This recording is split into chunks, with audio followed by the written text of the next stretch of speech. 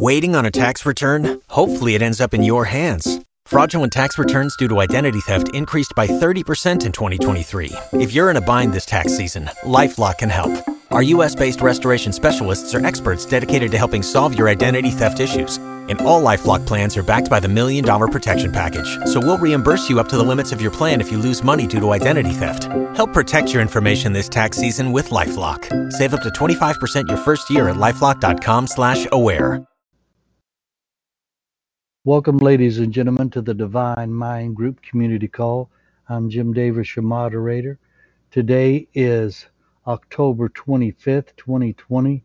Tonight's speaker is Michael Joseph, also known as MJ. Welcome, everyone. Welcome, Michael. Oh, thank you, Jim. Yeah, welcome, everyone. I see right off the top, Maddie's in here and Gary's in here. Jim, Gary reached out to me before the call started, and he can't stay on the call to the end tonight, but he asked if he could just take a minute here and say a couple of words at the top of the call. And so, Gary, if you're listening, yeah, go ahead, man. Hey, Michael Joseph. Hey, Jim. How are you? How you doing, brother? I believe well. Good. Well, I wanted to say a few things. I know some people jump on a little bit later, so this will be on the recording, and hopefully they can listen to this. But I just wanted to thank everybody for the strength and the prayers. I saw myself having had a test last week. It came back successful. The biopsy was negative. I had to wait longer than 7 to 10 days because the physician was on vacation at that 7 to 10 day period. So it was additional wait, but never lost my strength, never lost my faith. Any doubts or anything like that, it was cancel. And I truly saw myself getting this news. And right after I communicated, right after I got the results, I communicated to MJ and told him, I think I'm more emotional about seeing myself getting these results than I am getting the results themselves. So it's a testament to what you're all teaching, that we have to be strong. It is within us. It is our choice to make these decisions and see ourselves through it. And I think prayers from others are powerful, more than anyone would ever know. And I wanted to take this time to thank everybody, and I greatly appreciate it, and love you all very much. That's all I had to say. Thank you for allowing me to speak to you all. Take care. Anytime, brother, and thank you for sharing. We love and appreciate you too, and we pray for. I know Michael does too. I'm not answering for him, but I pray all the time for everyone on this call. I mean, because we're all one, but yet we see ourselves as individuals, but yet we're all one and we're connected. And so it's a daily thing for us, to go and give thanks and praise for our fellow man, as well as the things going right in our lives. And brother, we appreciate it. Thank you so much. Amen to that, Jim. Gary, man, I can remember vacationing with you years back, and I can remember the look in your eye when I started talking to you about some of this stuff, and you looking at me like I was a damn fool. and we'll talk a little bit about that tonight, but you know what? Everybody is on their path, and you can't push somebody along faster than they're willing to go. So, I'm just real happy to see that that you're walking in the way, and that and I'm real happy to hear this news, man, that everything's negative for you, and you know what I mean. So, yeah, man, appreciate you sharing that. Thank you. He's a walking, living testimony. And man, oh man, what a testimony. Hallelujah. It gets me excited every time I think about it.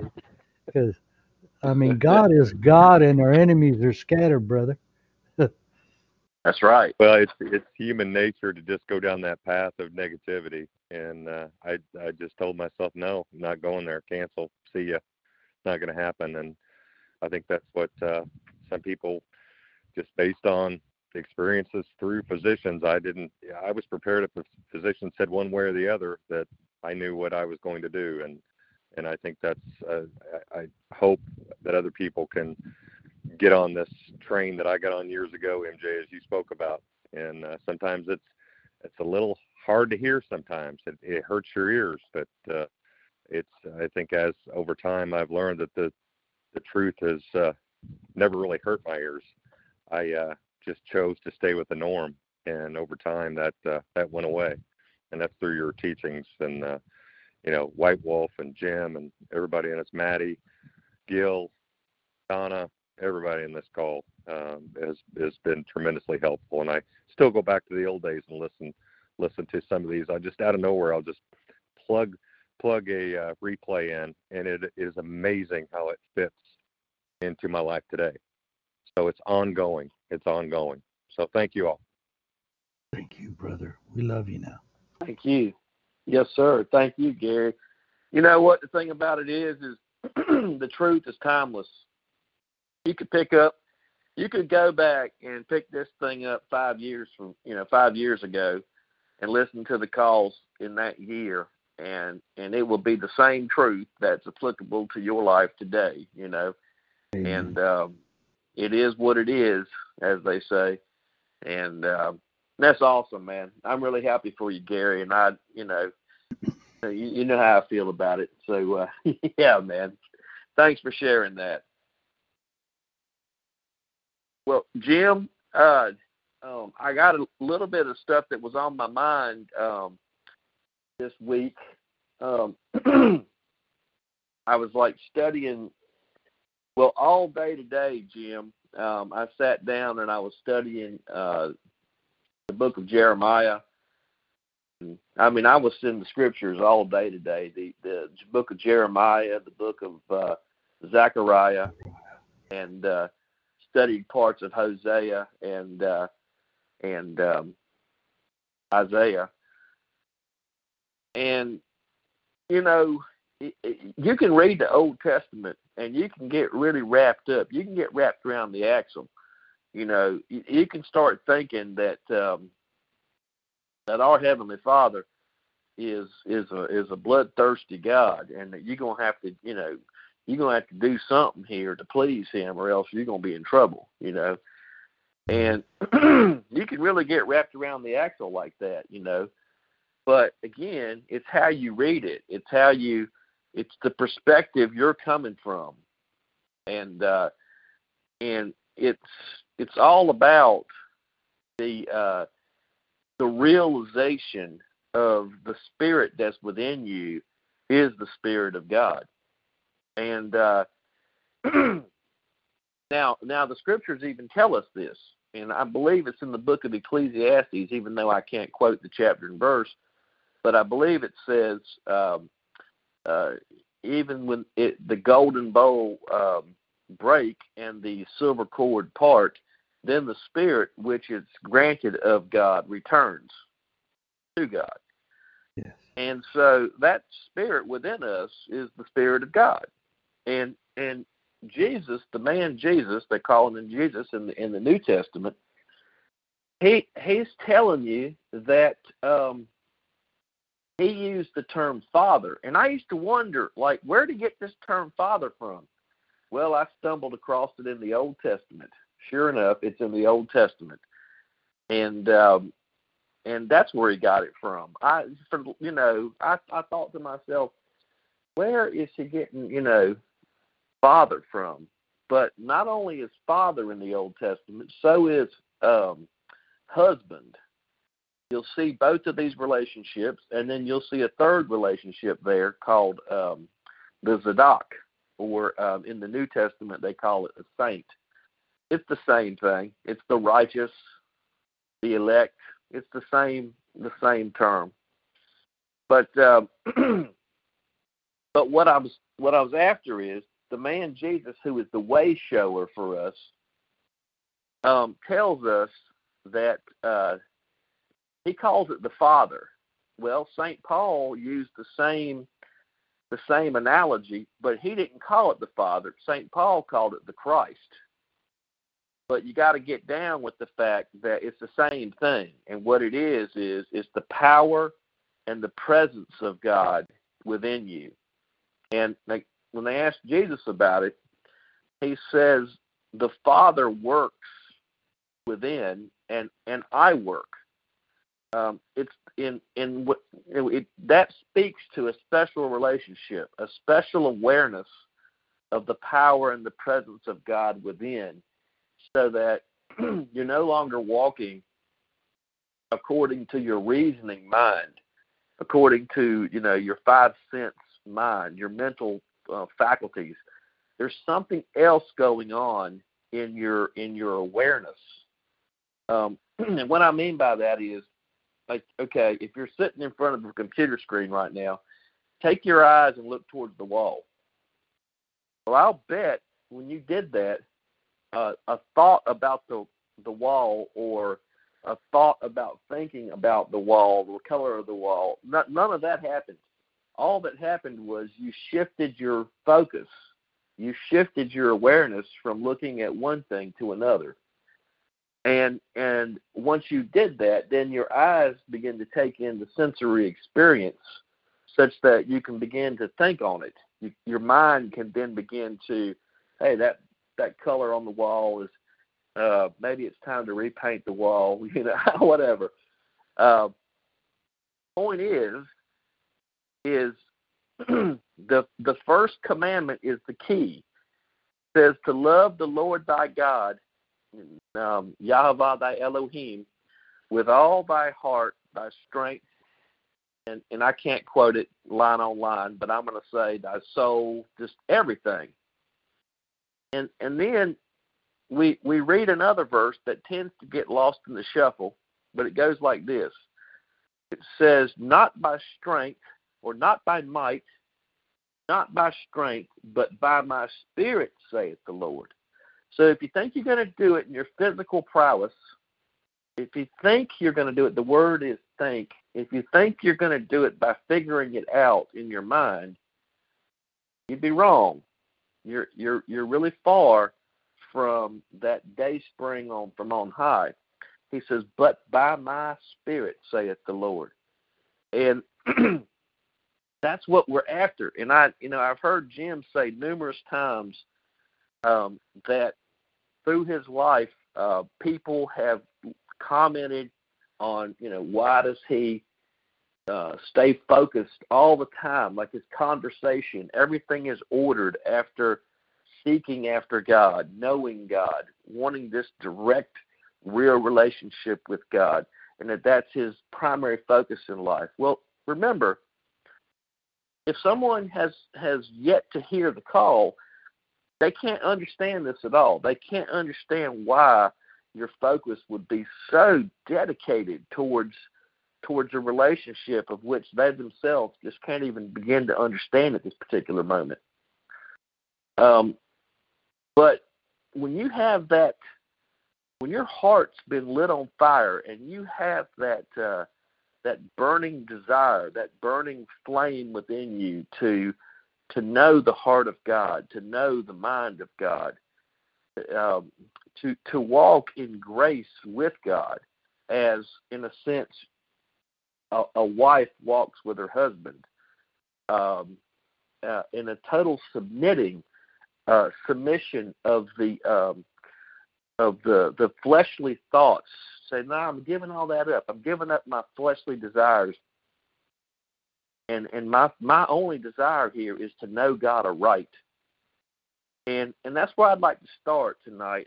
Just a couple of verses here I want to go through. I'm going to skip around a little bit tonight and just see where it comes to me and which way we go. But I've sort of got an idea. But if you want to follow along with me, I'm going to start over here at Psalms 127 and verse 1. And it says, except the Lord build the house, or let's say a house, except the Lord build a house, they labor in vain that build it. Let me read it again just to make sure, because I sort of messed that up. Except the Lord build a house. they labor in vain that build it. Now, you think about the different states of the world. You think about the church systems. A house is something that's built in consciousness. If you think of state, it in a state, a mental realm, you think of a church systems. They have to build. They build houses with physical stones or bricks or block, but those physical stones symbolize the tenets of the church, the ideas that the church is built upon.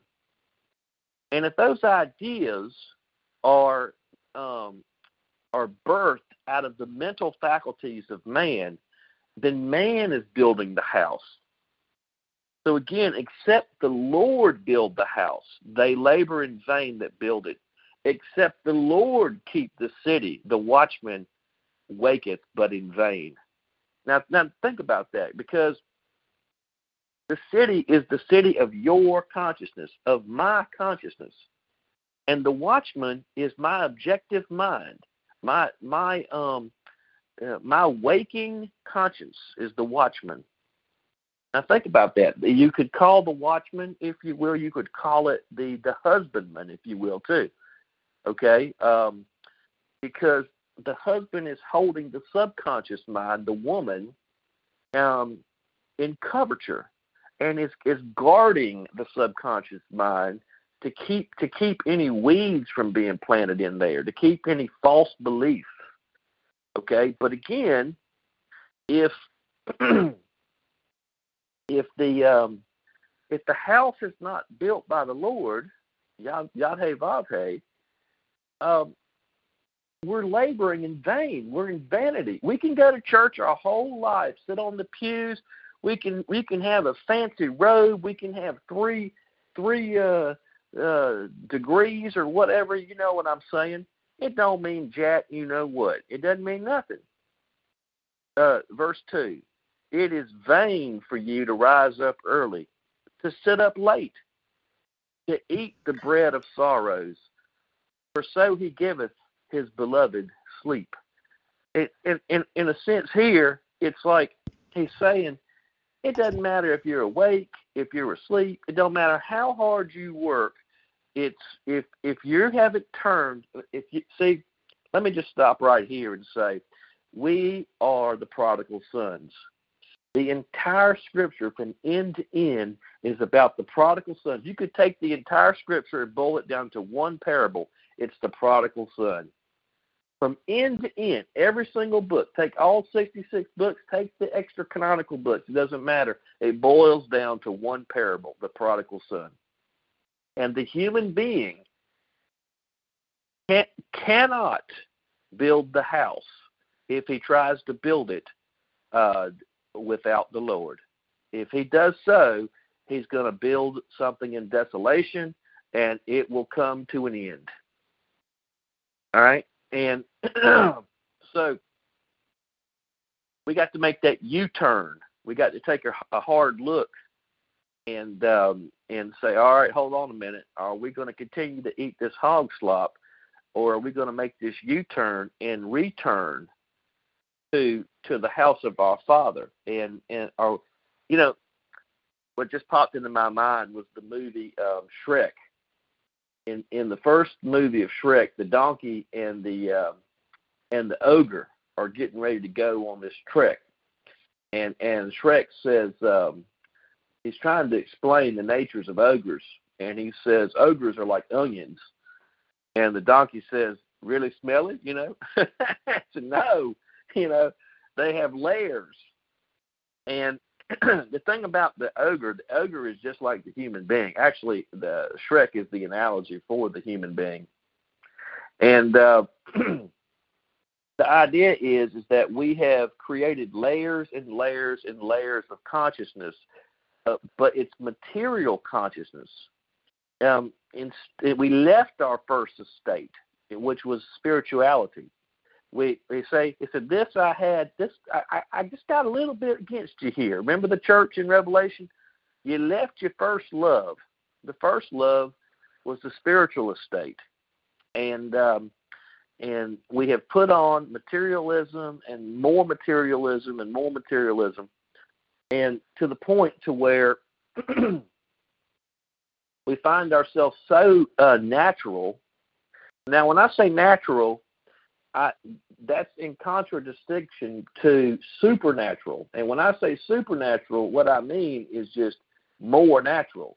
I don't mean like superpowers or anything like they've sold you in the Marvel comics and all this. I'm talking more natural, and in that in our materialistic state that we find ourselves as human beings, we are less natural. Okay, that's what I mean.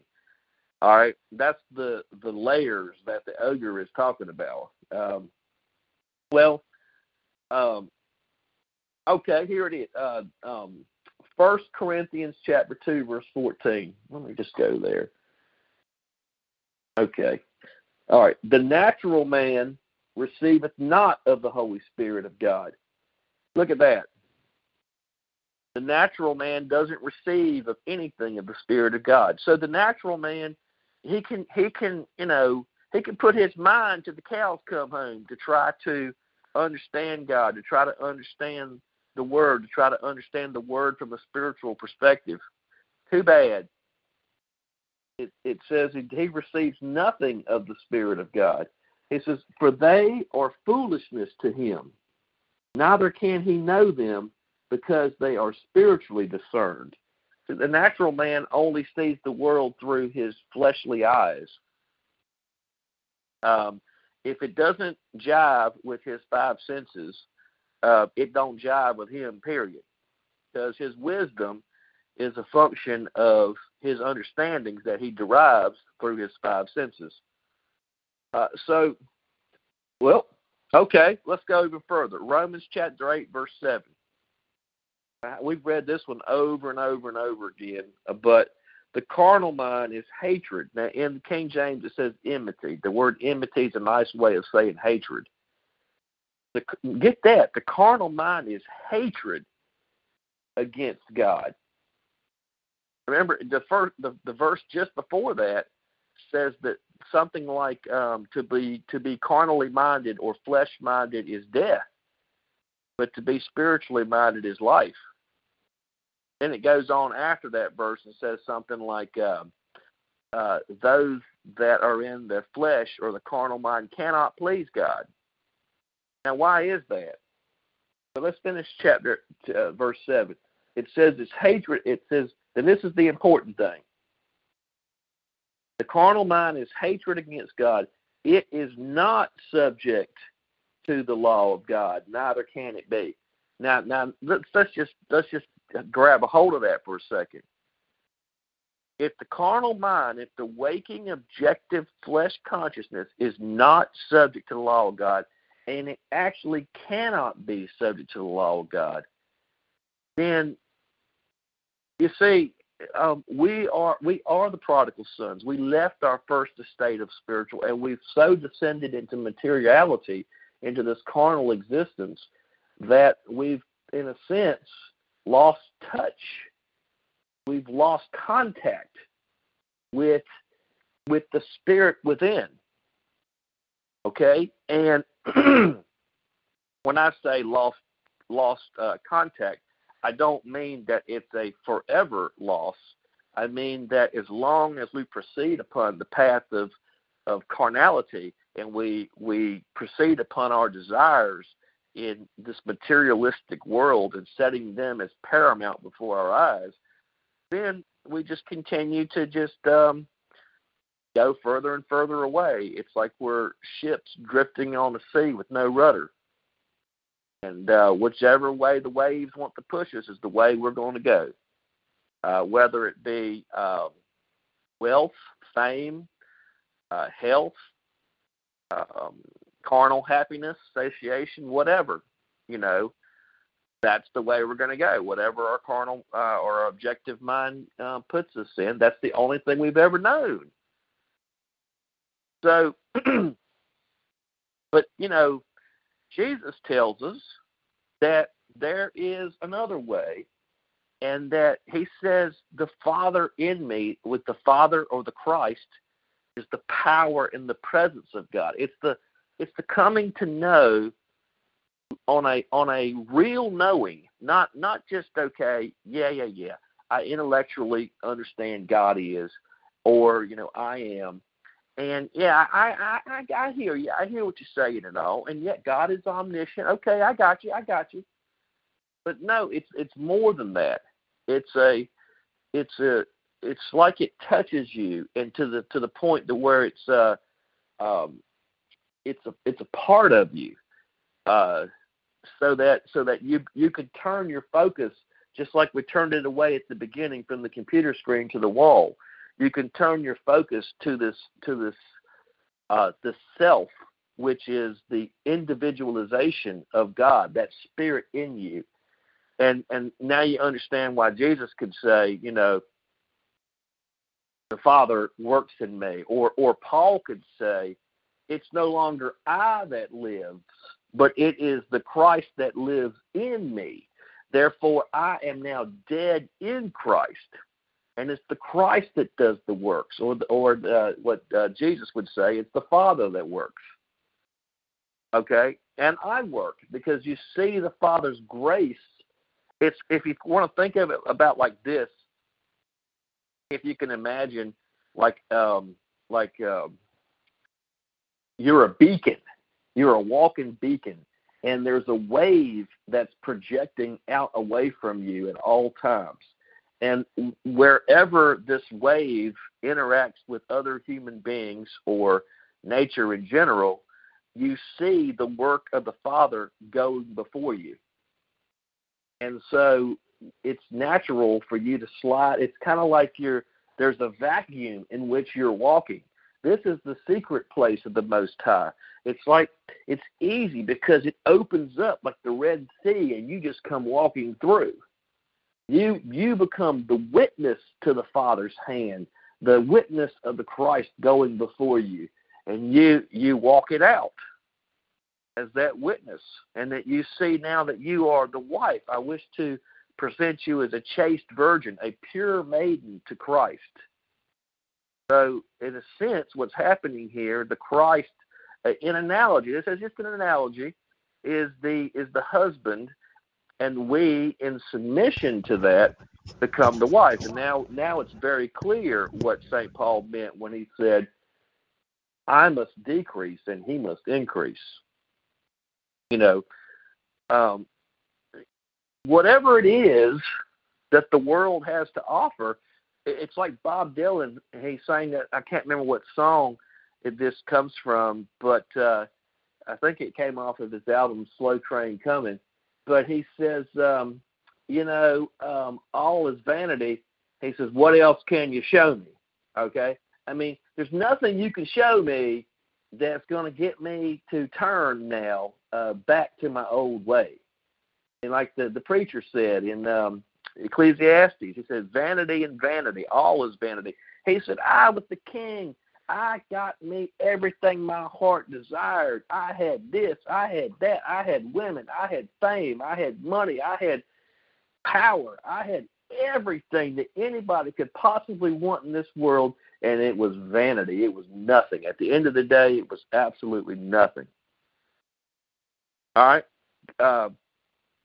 And that's the point, is that, okay, how do we get out of our way to make way for the day spring from on high, so that water, that well of spirit can come bubbling up from within us. And it really is just a choice to really look at the desires in one's life and come to a real fork in the road, if you will. And are you going to take the road less traveled, that narrow path, the one that's got weeds growing in it, or are you going to take that one that's about a 4-lane highway that's got lights and everything, it's paved and where the herd's going, Well, the 4-lane highway is the road to destruction. He says, broad is the way, to destruction. Well, I mean, you go down to a church on every corner, and you know, around where I live, they got a church down there on every corner. And boy, I'm telling you, we've been through that. That's the broad path, the narrow path. And what did he say? Few therein find the narrow path, the straight path. Because the reason why few find it is because you won't find it outside of yourself. The only way to find it is to be honest with yourself and really put yourself under a microscope and really begin to analyze and and observe. All right, so let's go over here to the New Testament here. I love these verses I'm going to read here from John. John is an amazing book. John is written to the elect. John is the elect son, or the elect faculty. John is the heart. He represents the heart, the middle subconscious mind, and therefore the belief system in man. And remember, he says to John at the base of the cross, he says, "Mother, behold thy son. Son, behold thy mother." And of course, we're talking to the Holy Spirit and the elect son. John is the elect son. John is the son that is the church system of the world. If you look at the third epistle of John, Diotrephes threw John out of the church, excommunicated him. Why? Because John stands adversary to the church system. The church system is Antichrist, and John knows it. And so the church system exiles him, puts him out by himself in the wilderness. That's fine. Find yourself out alone, you're doing good. You're doing good. If you're out there by yourself and you're feeling lonely, that's good. That means you're doing something right. That's good. Go read Revelation 12. Talk about this woman who went out in the wilderness, and there she was fed by the mouth of God. There she got away from all the external stuff, sitting at the feet of men with fancy robes, and began to look within and to check herself. You see, it's always in the analogy as the female, because mankind is sort of the wife. Okay, remember he says in Hosea chapter 2 verse 16, "In those days I will take the Baalim from your lips." Now the word Baal is synonymous with the word Lord. And he says, I'm going to remove that from your lips, and I'm going to replace it with Ishai. And Ishai means husband. So, you know, in the analogy, where is the wife? And it's really kind of the beautiful thing, because the wife is the one who births the sons and the daughters. Well, if you will submit to the Father, then you will see the works, okay, as being done within, as you're steered, as you're looking, and you're birthing this reality into this realm. It's we understand where our benefits come from. It doesn't come from our stinking thinking, our weak minds. That's limitation. It's God's good privilege to and goodness to give us the things that our hearts desire. To give us the good and the very good. That's where the gifts come from. And the moment we start in with our carnal mind, with I, me, and my, and hey, let me do that for you. Sure, let me just do that. Well, okay, that's where we go wrong. That's where, I mean, think about it for a second here. Imagine you're married, and next thing you know, your wife's out here, spending the evening with another man, and in his house, and you come home and she ain't in the house. She's over at the next door neighbor's house. I mean, how would you feel about that? And that just emotionally wise, right? Well, that's how it is, so we can understand the emotions of, when we go after, when it says strange gods, when we go up on every high mountain and under every green grove, that's idolatry. When we begin to, put that house or the money or that job or that fame or that power or that, whatever before the Spirit, before our first estate, well, that's why he said, hey, I love you, but I got this one thing against you. You see, you left your first estate. I'm still here. I'll take you back. I mean, think about that for a second from the standpoint of a prostitute, because that's how he sees us. That's how the analogy, when I say he sees us, that's how the analogy is put forth so that we could emotionally understand that when we go after these other things first, we play the harlot. And we play the role of the harlot. And when the King of Kings said, the Creator of all said, it's all mine. It's my goodwill and pleasure to give you these things. But can you just come home, okay? Can you please come home, baby? Right? All right. I mean, I can get down with that. I can understand that emotion, and but check this out. John 17:3. He says, and this is life eternal, that they may know thee, the only true God, and Jesus Christ, whom thou hast sent. This is that they may know thee. And so that's Jesus Christ is the ensign. Like when you read in the Old Testament in Jeremiah and Isaiah, and it talks about raising up the standard. He is the flag. He represents the Son, the perfect idea of man in God. That is the standard. That's the standard bearer. Okay, that's what we guide on.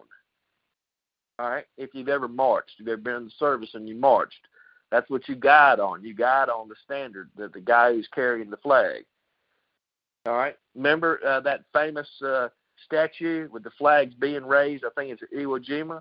That's it, man. We've been through the war. We're going to raise that flag. All right, that's the standard. That flag represents our ideas, right? So I love this. He says, and this is life eternal, that they may know thee. Well, it's not like a knowing, like, again, like, yeah, I am, I get that. I am, okay, I get it. No, it's a knowing. It's a knowing that's deeper than an intellectual knowing. It's a knowing that a man has with a woman, like when it says that he knew her. It doesn't mean that he's aware of her, okay? It means they've laid down, okay? And he has a little bit more knowledge that this is a woman out there and her name is whatever, okay? There's a real relationship here. And going on in John verse 5, it says, and now this is what I love. And just remember, Jesus Christ is the standard. It's the perfect idea of man and God. And Jesus, therefore, is the way shower. The way shower. All right? So, I am is the way. Okay? All right. So, all right. Now, John 17:5. And now, O Father, glorify thou me with thine own self. Okay, now if Jesus is the way shower, and this is the way in which we are to walk, listen to what it's saying here. And now, O Father, glorify thou me with thine own self, with the glory I had with thee before the world was. Amen. Now, remember, we went a while back. We went into Job 38, and we read about how before the world even came to exist, there was a day when the sons of God, the stars of God, jumped and leaped with joy and celebration. The playground was brought into existence. And but glorify thou me with thine own self. That's the knowing that we're talking about. That's the point when we say the Father works. That's the point where we say, look, I'm dead in Christ. My life is hid in Christ. My life is hid in the Father. If you want to go Old Testament, my life is hid in the shadow of El Shaddai. Okay? And that's where, it says, Yahweh is my God, my Elohim. In him will I trust. Okay? We're talking about titles and natures of the Godhead. One God, different titles and natures, different offices. Okay? And hey, let me get my King James out here. I just had a thought. Zechariah 11, let me get to it. Zechariah 11, 1 through 6. Where are you? Zechariah 11, 1 through 6. All right, we look today. All right, we look out our eyes today, our windows today, and you say to yourself, this word here is just it's arcane. Okay, we're tired of these priests taking advantage of us. This is just an arcane thing. It was okay for the ages that were, but we've gotten past that. Man's knowledge has accelerated. We don't need this anymore. Okay. Well, you'd be wrong. All right. And in fact, they say, I've heard them tell me that this book can't tell me anything today. It doesn't really talk about what's going on today. And again, you'd be wrong. All right. It tells us everything. In fact, if you can rightly divide it, it's like you can read the word and you open up the newspaper and you go, oh, okay, yeah, here we are. Here we are. Okay, I see. As within, so without. So as I'm looking at the world, I can really understand the nature of the mass subconscious mind of the world, because I can look and see what's going on in the world, and I can look into my scriptures and I can say, yep, there it is. And well, listen to this. Listen to this. Chapter 11. I started. Now, when it talks about a tree, okay, when you read the word tree in the scripture, it can mean a couple of different things in symbolism. It can refer to a state, like a planting, a state where the tree has been planted by God, or it could mean a means of perception, an internal or external means of perception. All right. So, like when it talks about there are many trees in the garden of God, it's talking about different, what we would call supernatural based on the human condition currently, but it's talking about means of perception within the consciousness of the spiritual man. Okay, but it's also talking about literally. If you think in the scriptures that they're relating the first two men and women that were created, think again. All right, the book of Ezekiel makes that very clear, and also even in a strict reading of Genesis makes it very clear that this one called Adam, remember he called their name Adam, and this one called Adam was the first church state system that was instituted by God in order to be the way shower in the earth. Clearly, it defaulted. But let's listen to starting here at verse 2. It says, "Howl, fir tree, for the cedar is fallen, because the mighty are spoiled. Howl, O you oaks of Bashan, for the forest of the vintage is come down." All right. Well, the forest that implies many trees.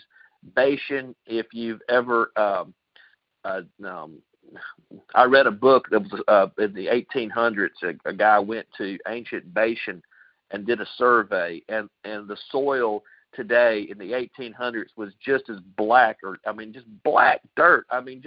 You just drop the seed on the ground and the plant comes up, and just beautiful. But it says here the forest of the vintage has come down. So it talks that's to the layers, the ogre. It's a state of our consciousness that we've become so materialistic in our thinking, in our focus and our awareness, that we have chosen death. You see how Moses, I place before you life and death. Choose life. I'm praying, please choose life. And but it's our choice. We choose the path we're going to walk in.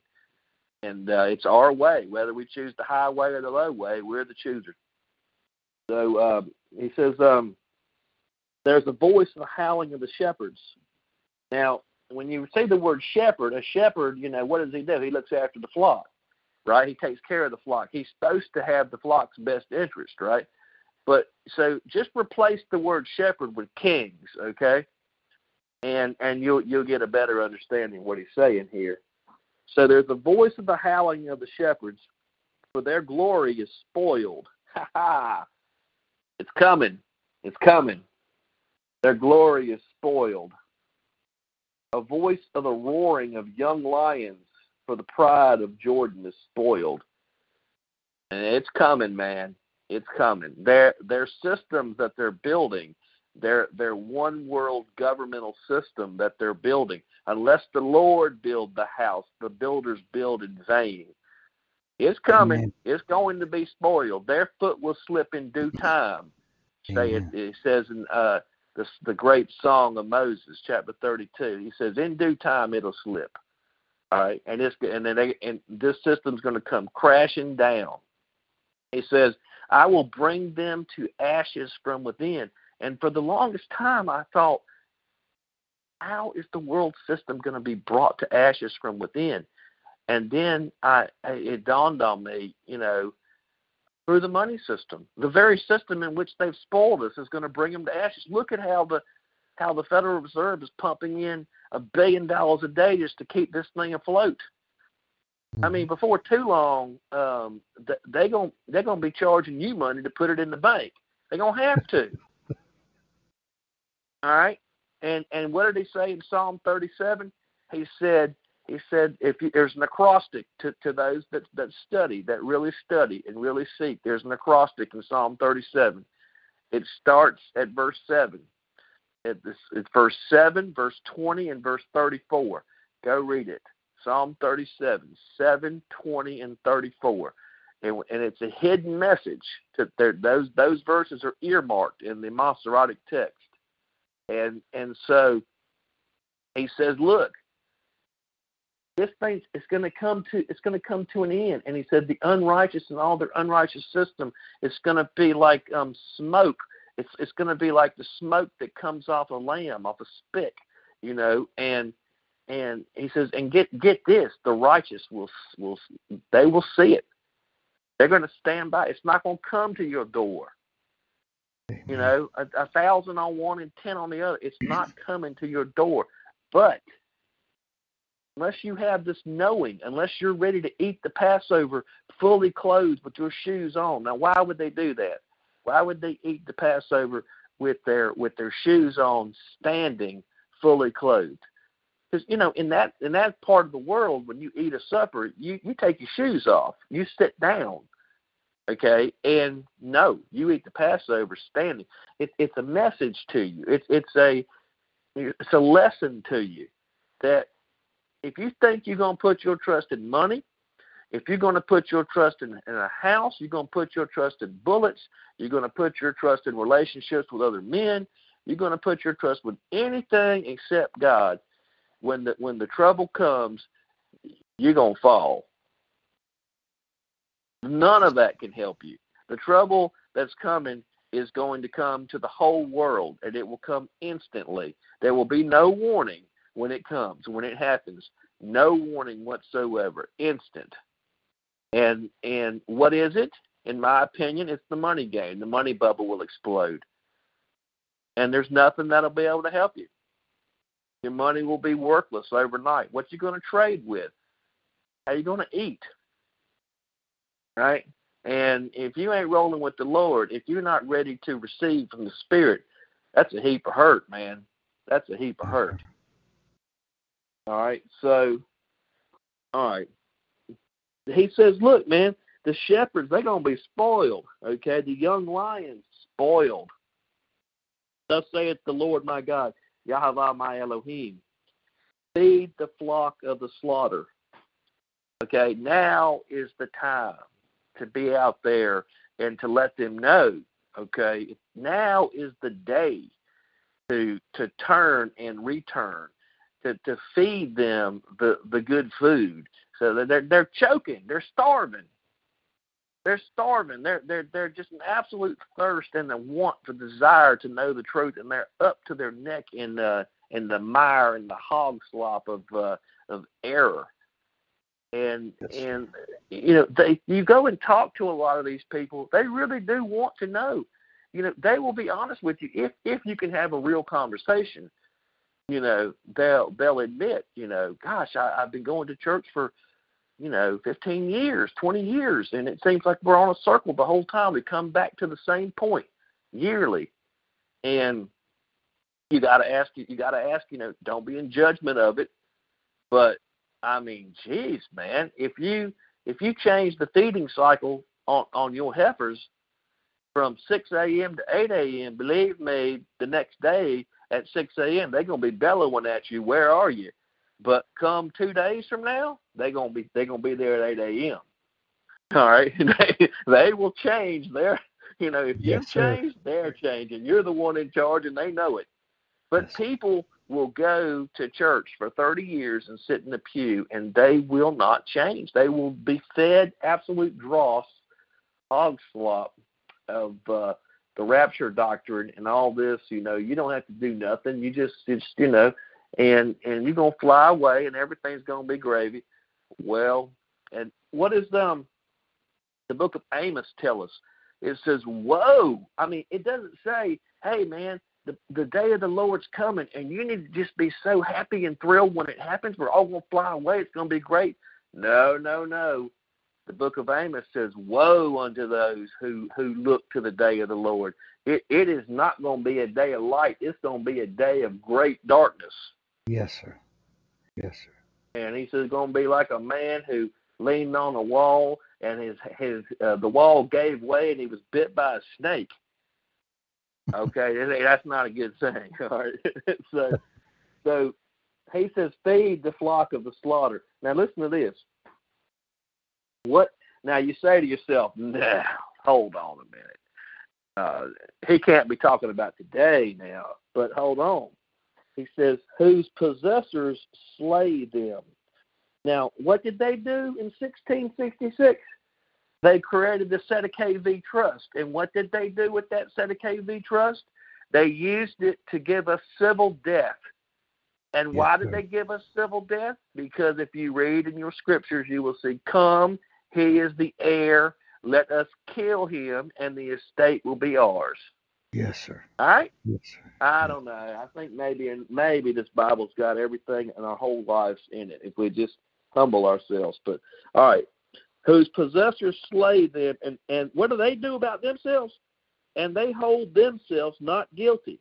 And they that sell them say, blessed be the Lord, for I am rich. Yes, sir. So what does the scripture say? It says that they make merchandise out of the souls of man. Now look at the shepherds, the kings of the earth that got in bed with the church system that was, quote, end quote, set up. Yes, sir. Listen, when Jesus turned to Peter and says, who do men say I am? And then he says, I give you the keys to the kingdom, and upon this rock will I build my church. The word rock there is feminine. It cannot be talking about the masculine form of the male Peter. It's talking about faith as a submissive thing in terms of feminine, like what a woman. It's an act of a woman. A woman submits to a man in coitus. All right, and it's upon that rock will I build my church. It's that rock of this knowing as a man, Christ or the Father. The Father is kind of let's think of it as the husband knows his wife. Upon that rock is the church built, and not upon, hey, Peter was the first pope, and hey, by the way, we're going to set ourselves up, and we'll call ourselves the Pope because that's the door, and we'll do the cardinals because those are the hinges on the door, and we'll be real clever with our language and everything, and eventually, lawfully speaking, we'll hedge them all in. We'll give them death so that they won't be able to rise up out of it and make a claim against our little phony baloney jobs, quoting Blazing Saddles, But yeah, man. So they sell the people, and they say, and when they do it, they say, "Blessed be the Lord, for I am rich." And listen to what it said. And their own shepherds pity them not. Do you think you get any pity from the world system today? The kings and the potentates and the high muckety ducks downtown, the mayors and they don't pity you. If you go into foreclosure, you think somebody downtown is going to say, well, he lost his job, he got sick, and maybe we can make what can we do to help him? They don't care one bit. The bank says, give us back the property and get out. All right? And you know what? They're probably creating an LLC on the side to see if they can't get a little action on the sale of your property. All right? I mean, that's just the facts, Jack. That's how it is. All right? So, verse 6, for I will no more have pity. Let me start over. For I will no more pity the inhabitants of the land, saith the Lord. But lo, I will deliver the men every one to his neighbor's hand, and unto the hand of his king. And they shall smite the land, and out of their hand I will not deliver. Now, why is this said? Now, this statement, if you read it like from your consciousness of separation, it's like, whoa. The Creator is saying, hey, you're on your own. Good luck. And in a sense, that is what he's saying. In other words, if you want to live your life in separation from me, he's saying, okay, you can. You can if you want to. If that's what you want, then you're going to sell your ship and you can be like Frank Sinatra and do it your way. Fine, do it your way. But, I'm not going to go before you. That you're not going to see the Father working in you. You're not going to see the Christ working before you. There ain't going to be no fire by day, a pillar of smoke or cloud and fire by night to cover the front end and the six there. That ain't going to happen. You're on your own. And you better make sure you make good decisions because, and the thing is if you're really honest with yourself, there's no way for you to make good decisions in today's world. People call me all the time, and they say, hey, man, what do you think a good investment might be? And I just have to tell them flat out, I don't know. Used to 10, 15 years ago, I could tell you flat out, okay, put your money here. You ought to be, pretty safe here. Not in today's time. I couldn't honestly tell you put it anywhere in today's time. You're on your own. You make up your own mind where you're going to put your money. I got my own ideas. All right? You know what I'm saying? That's what he's saying here. But he's in the inverse way, he's saying, look, turn and return to me. And, and I will lead you. Remember what it says about those that are led by the Holy Spirit can call themselves the sons of God? Yeah, that's an awesome statement of leadership, of a real knowing of the Spirit of God within us, and a real relationship. So just real quick here, I want to flip over to Jeremiah chapter 3, and then I'm going to stop. But just a couple of verses out of chapter 3. Again, with the emotion of turning and returning.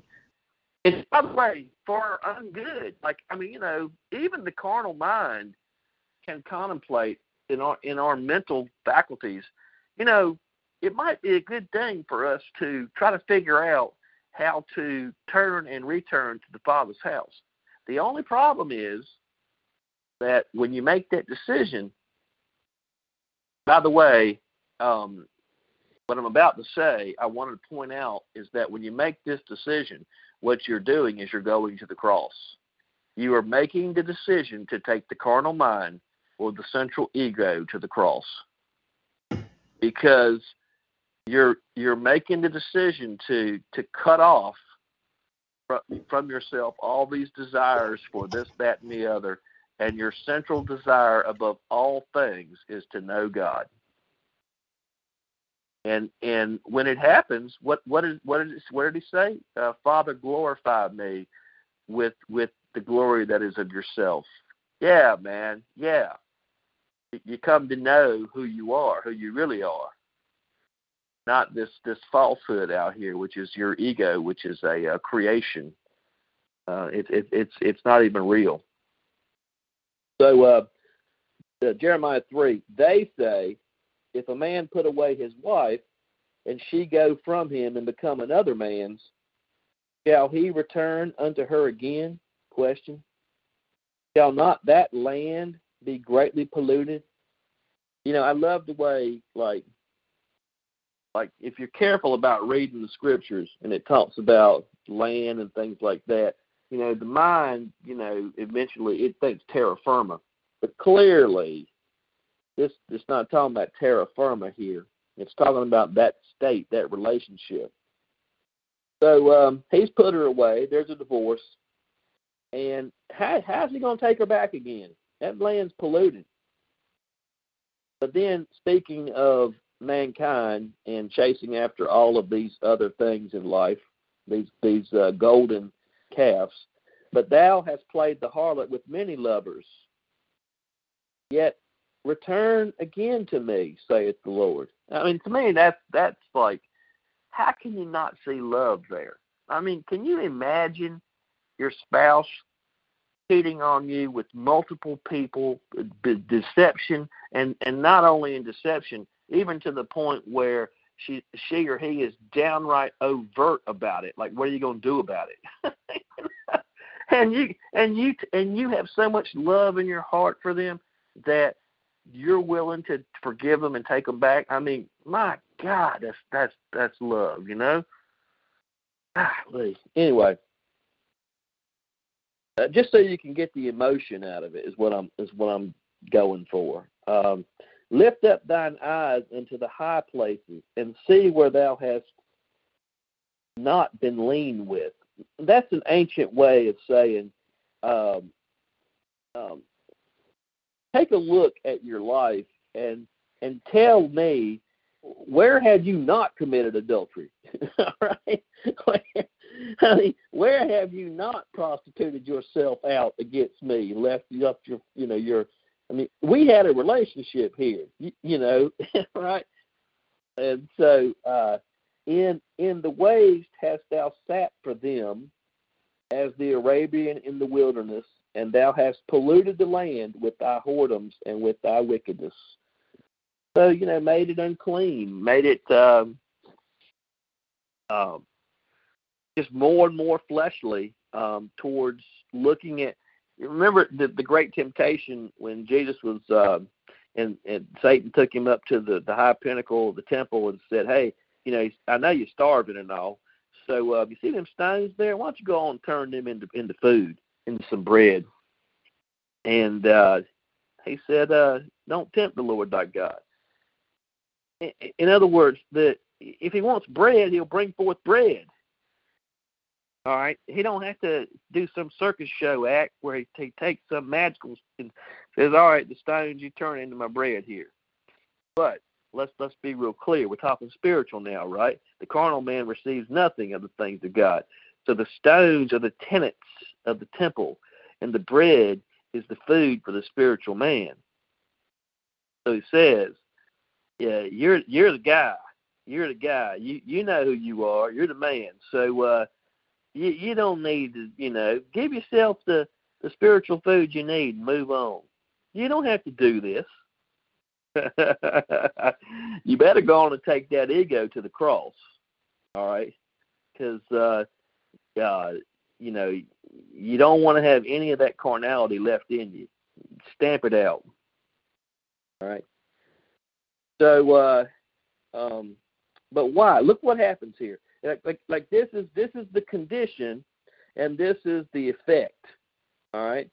So he says, therefore the showers have been withholden, and there hath been no latter rain. Remember the Deuteronomy 32 talked about the former rain and the latter rain? And the former rain is what's needed to germinate the seed. The latter rain is what's needed to make the plant grow. So you got a little bit what you need to get the seed germinated. You went to church. You heard from people. They told you this, that, and the other, and you got enough to get that seed germinated. You ever seen the super preachers on TV, and they say, come on down here, and there's someone waiting on you. They'll pray with you, and you'll be good to go. Wrong. That's the former rain. But you need some latter rain. If you ain't got enough of that latter rain, that plant's going to die, all right? You need that latter rain. You need that constant truth, that supporting truth, and the support of your brothers and sisters out here that assist you, and which is just God's good favor given to you through your brothers and sisters. That's what it really is. But look, he says, look, because you decided you want to go your own way, you're going to go to all your lovers in the material realm. And by the way, hasn't religion failed? Come on now, let's be real. Religion was supposed to lead us into spirituality. And you got the priest over here sleeping with little boys. Come on, man. I mean, something ain't going right here. Religion has failed. Yes, sir. All right. And but this is funny. I mean, you sometimes the Bible can be just a little bit too real for most people. All right. But these ain't my words, okay? Just so we get it right here, because in today's time, the sensitive ears of the young people, they might faint when they hear God's word, but I don't really care about their sensitive ears. They faint, let them faint. But he says, therefore the showers have been withholden, and there hath been no latter rain, and thou hadst a whore's forehead, thou refusest to be ashamed. Impudence.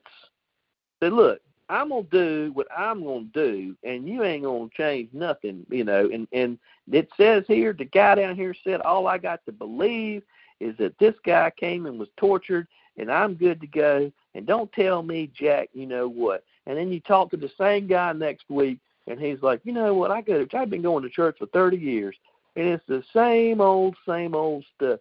And what does the word say? He says, because that's how you want to be, the latter rain's going to be withheld from you. But it don't have to be.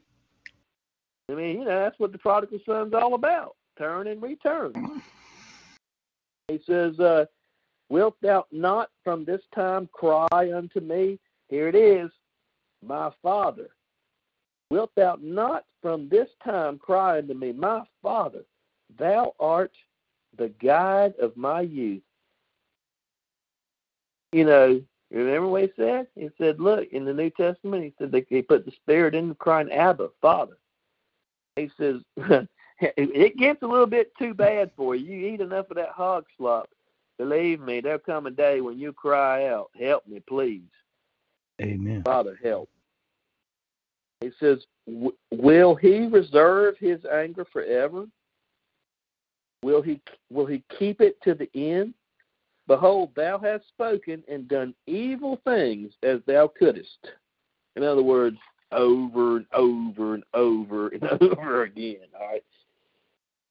Oh, man. I'm going to stop right there. But the point is it's just like Moses said. He said, "Today I put before you life and death." So whether it be sex, whether it be cars, whether it be money, a job, a big house, a beautiful spouse,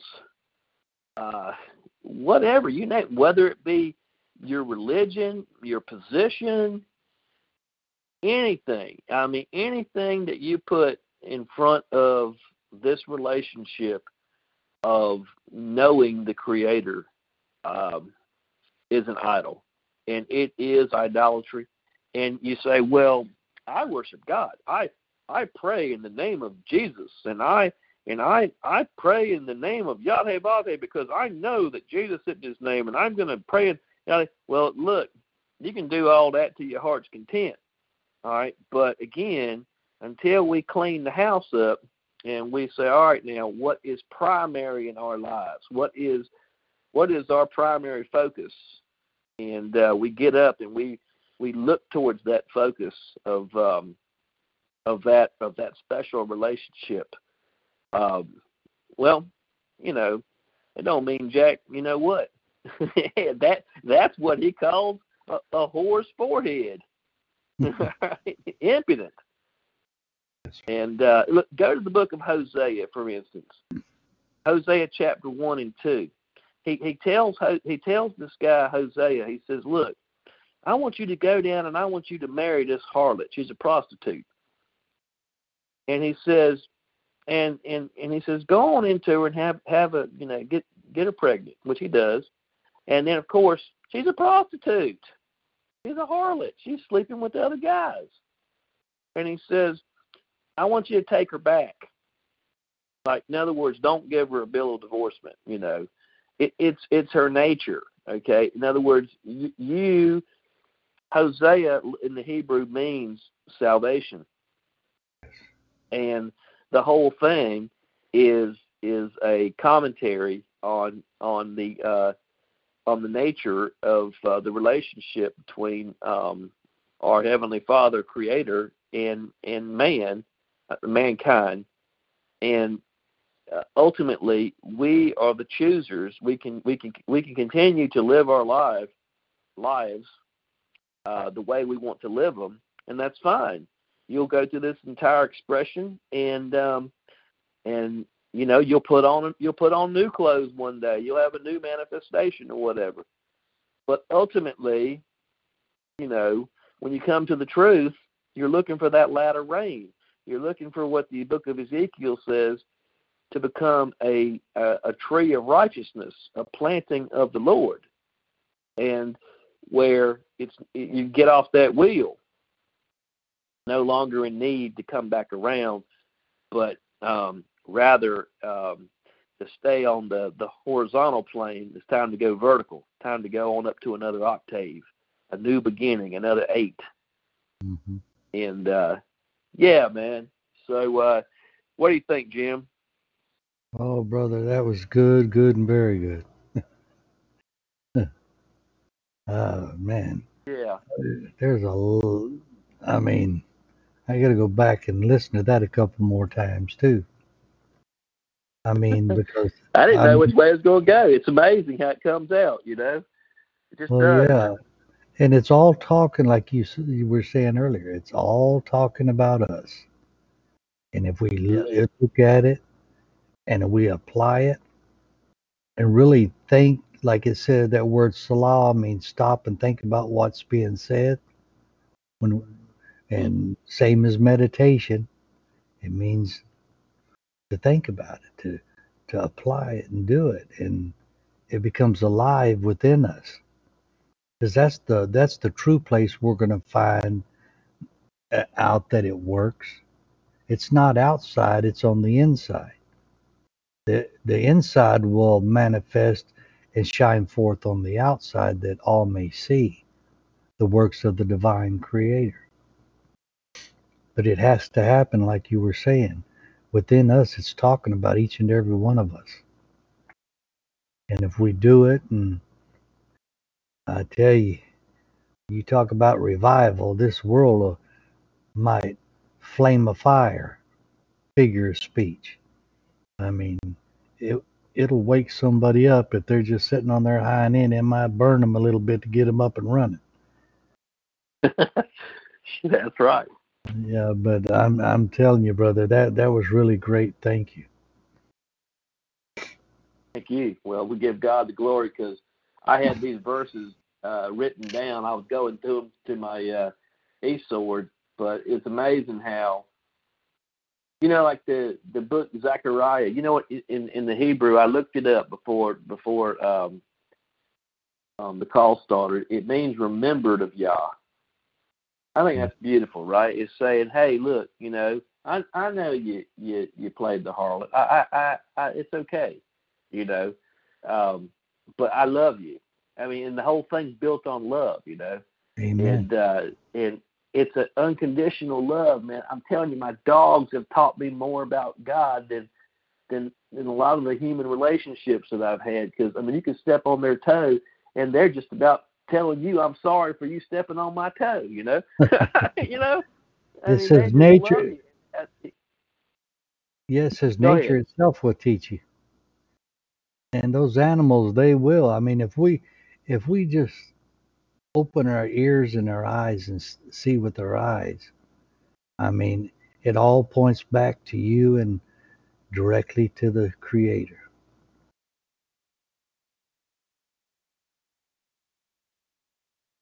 Yes.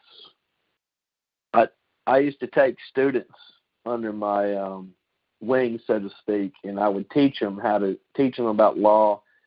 And the last one that I took, he studied with me for about 2 years.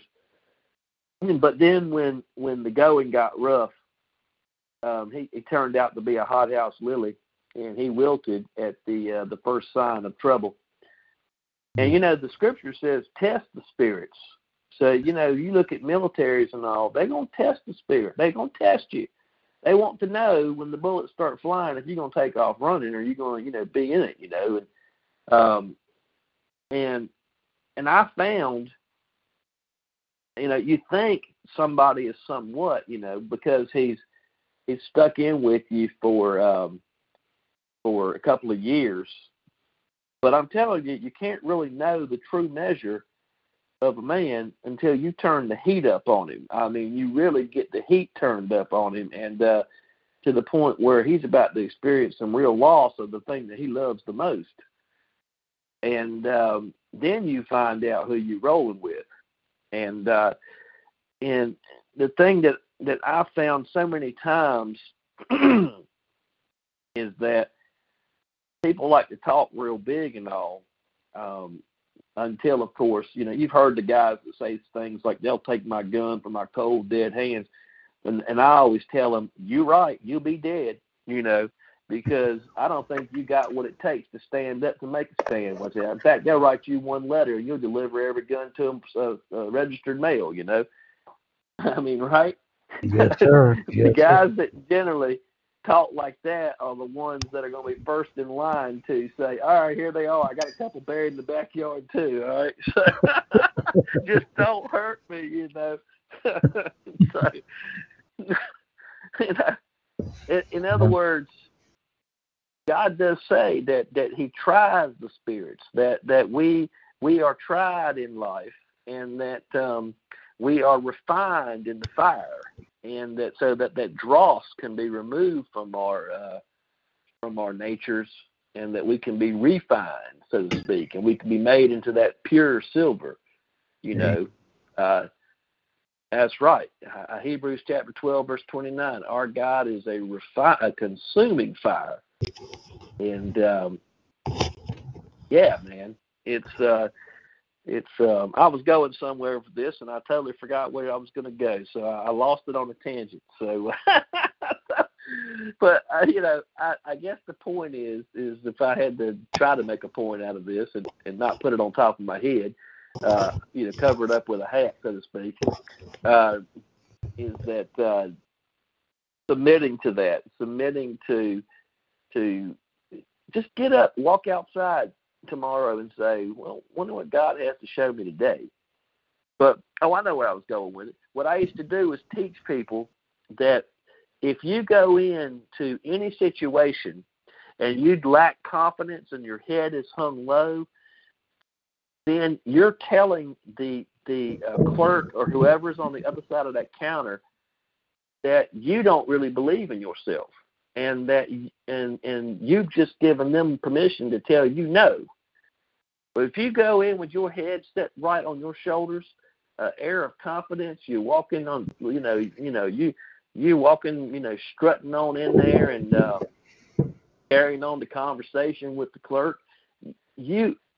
An air of confidence goes before you, and as a result, the clerks have permission to do what you want done, even if they're wondering in their back of their head, I don't know if I can do this or not. But see, if that confidence goes before you, and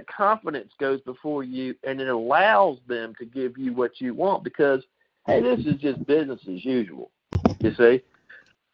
And that's what I akin to that nature and knowing of the self, of the spirit within. It's like a confidence wave that goes before you, and you go do what you're going to go do.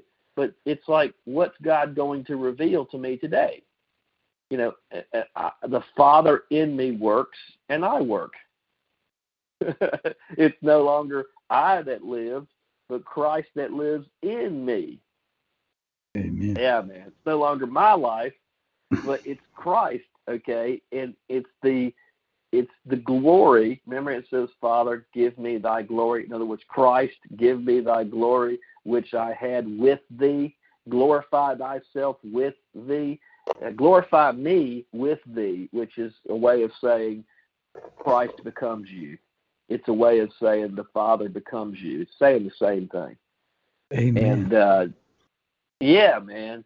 Yeah. And even the analogy of the Messiah, like you said, Jesus, where he said, I could do nothing of myself except what I see the Father do. And, like Gary, when he was going through that, I mean, he held on it. He laid hold of the horns of the altar and just held on to it. Didn't take no for an answer. He saw that he received what he asked for, and he saw, like he said, I can do nothing of myself except what I see the Father do. And he said, you are healed. You have the desires of your heart and all these things. And that's a mighty thing, brother. It is, because he said, I have come to give you life and life more abundantly. Now, the I here is the Christ.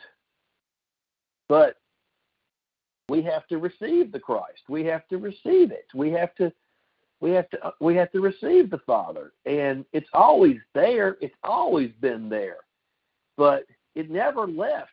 It's there ain't no, okay, I'm with you. I came, I went away, I'm coming back business. No. It's always been here. It's just that in a sense it's gone away because in our natural state, we're not aware of it. That's why we have to turn. Let's make that U-turn in life. They say repent, which does nothing. It means nothing more than change your mind and turn back. Right. That's right. He said he'd never leave us nor forsake us. He said, I'll be with you even till the end of the age. And everybody's thinking they're going to fly off somewhere to meet the Lord. He ain't never left. He's been here with you. He said, I'd never leave you nor forsake you. He's right here within us. And I mean, when we get out doing our own thing and thinking that we're Mr. It and let the ego sort of take over, that's where you just kind of put God down and do your thing. But he's been there all the time. He saw everything and knows what you went through.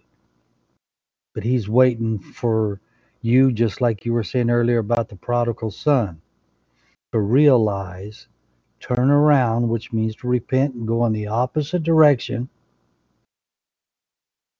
and get your head together. The prodigal son went back to the father. He said he was willing to be a servant in the house of his father.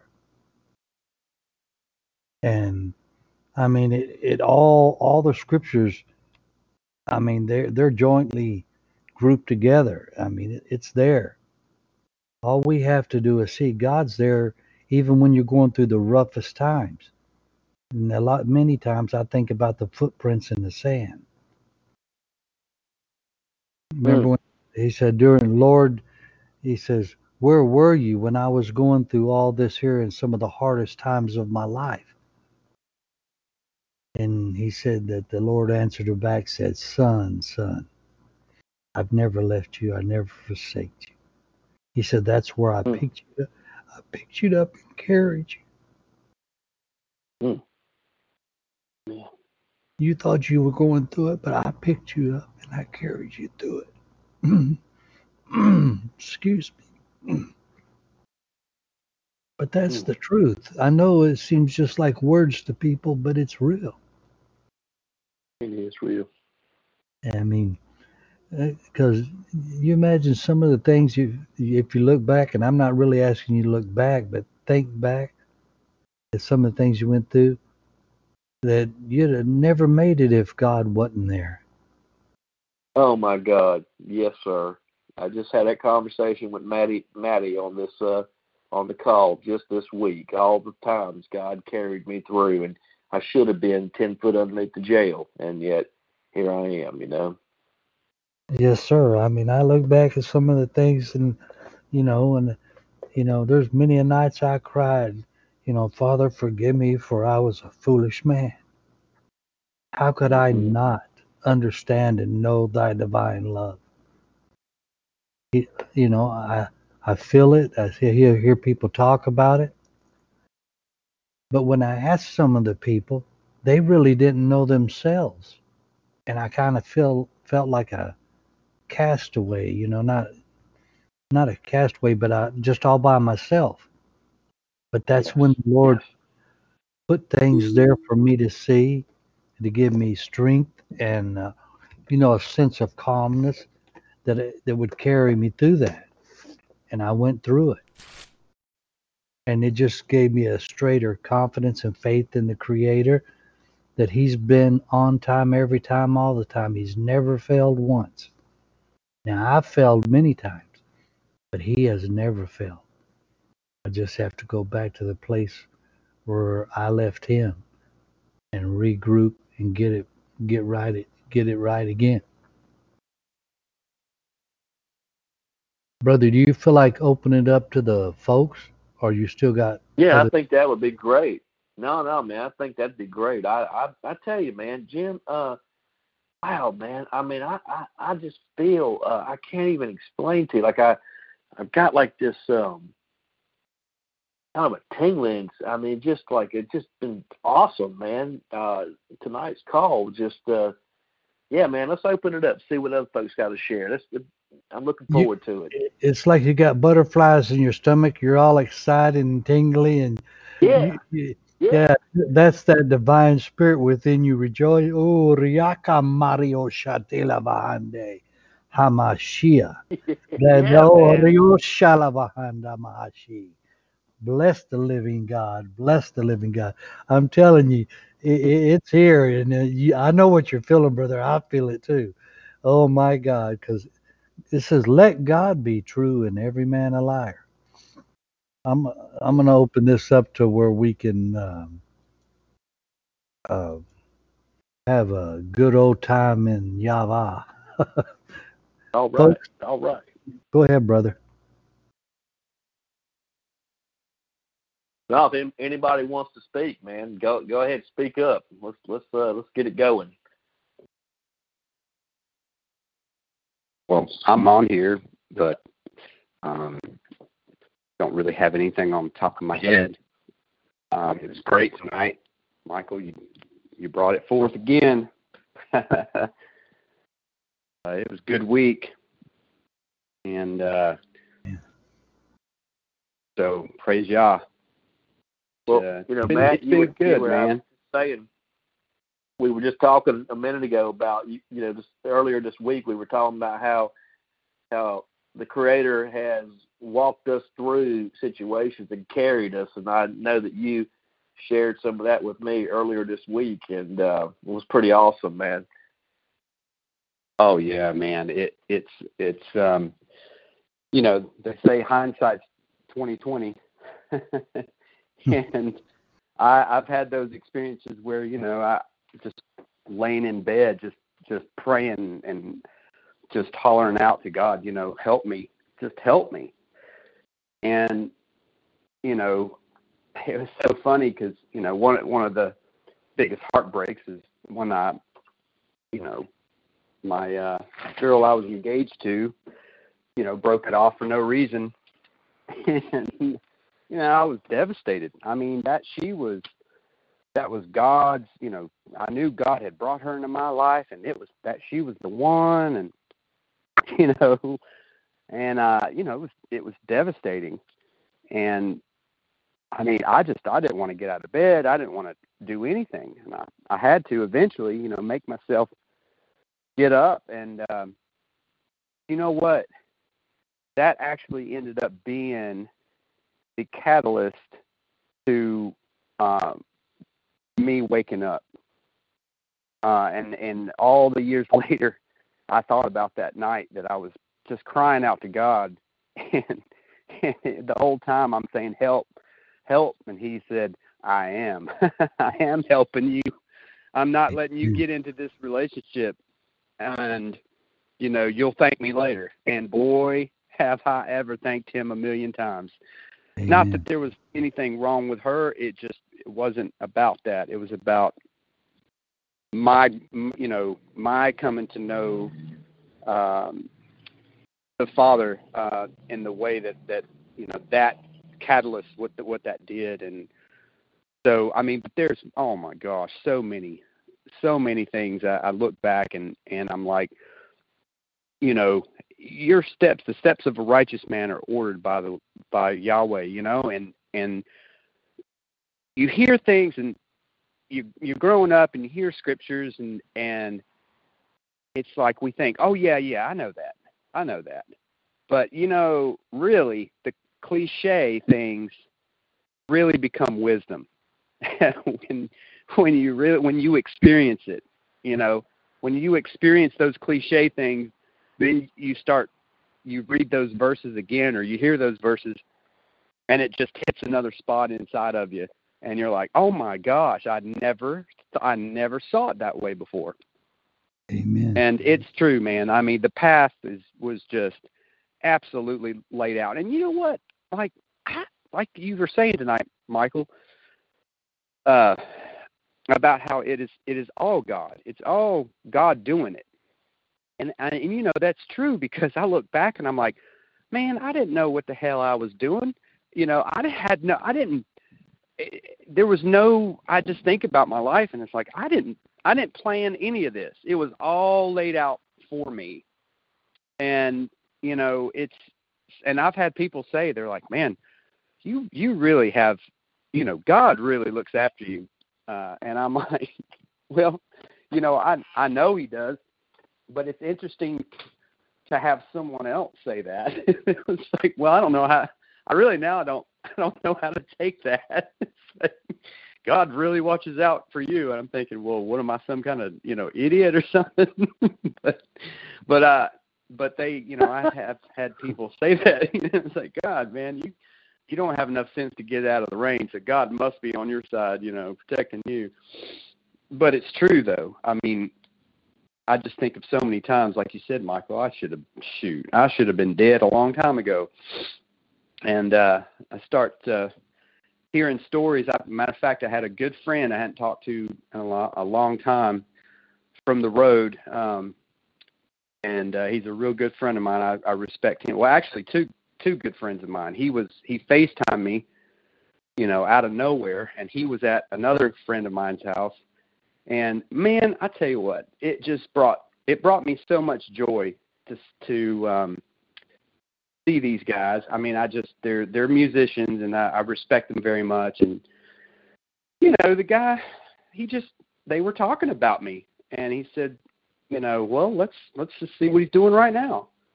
And, I looked at my phone and I had to look, at it a couple times.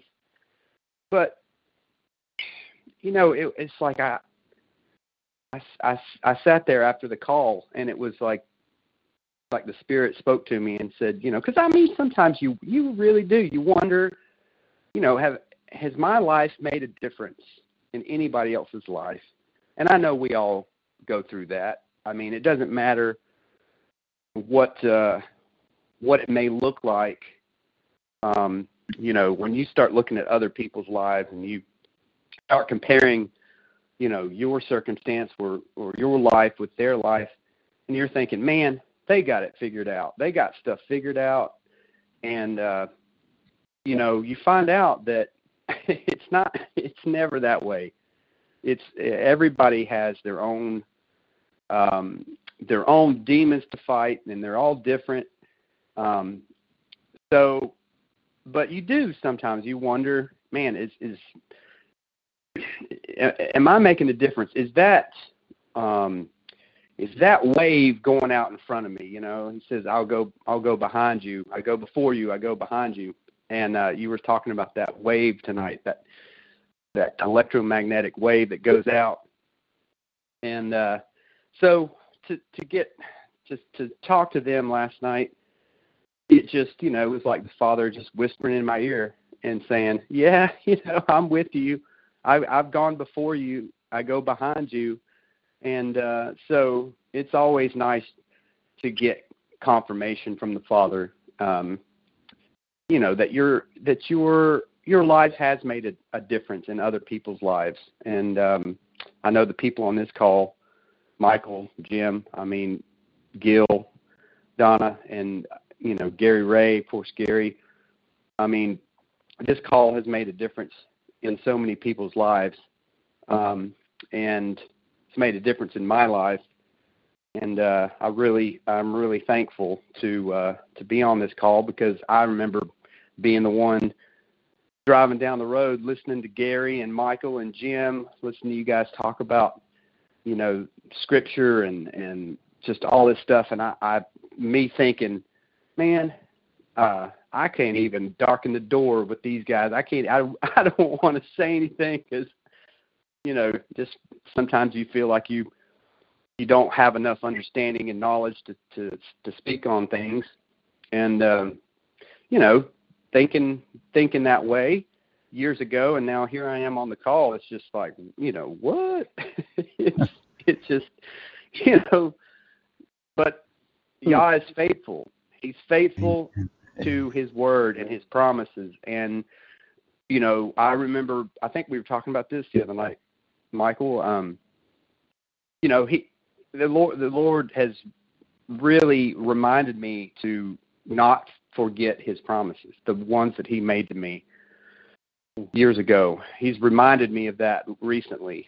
And, that little butterfly, like you said, in your stomach, Michael, I know what you're talking about, because when you just get that warm feeling when the Father speaks to you in your spirit and just reminds you of the experiences that you've had with the Father in the past, and he brings it up and says, hey, don't you forget that. And it's just awesome. It's awesome when it happens like that. And I'm blessed. I'm blessed. And I'm just thinking of so many things that, I remember. I told you guys about the time I was in the bathtub and just praying and it was right after that breakup, and pulled the curtain back, and the steam said Jesus loves you across the top, and of course I knew his name, the name Jesus back then. But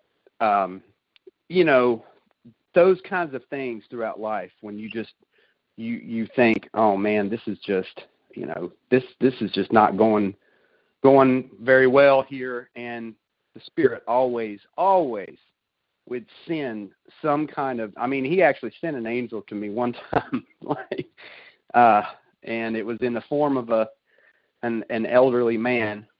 And I don't know if I've ever told this story, but I mean, I was in the middle of nowhere. I don't know even where we were, Wisconsin or somewhere. And I got to this hotel, and this is after the girl broke up with me, and so I was mad at the world, mad at God. I was mad at everything. And so I went into this hotel room, or this hotel, and it was they didn't have my room ready. And I slept during the day, so I had so much time to sleep before I had to drive 600, 700, 800 miles sometimes.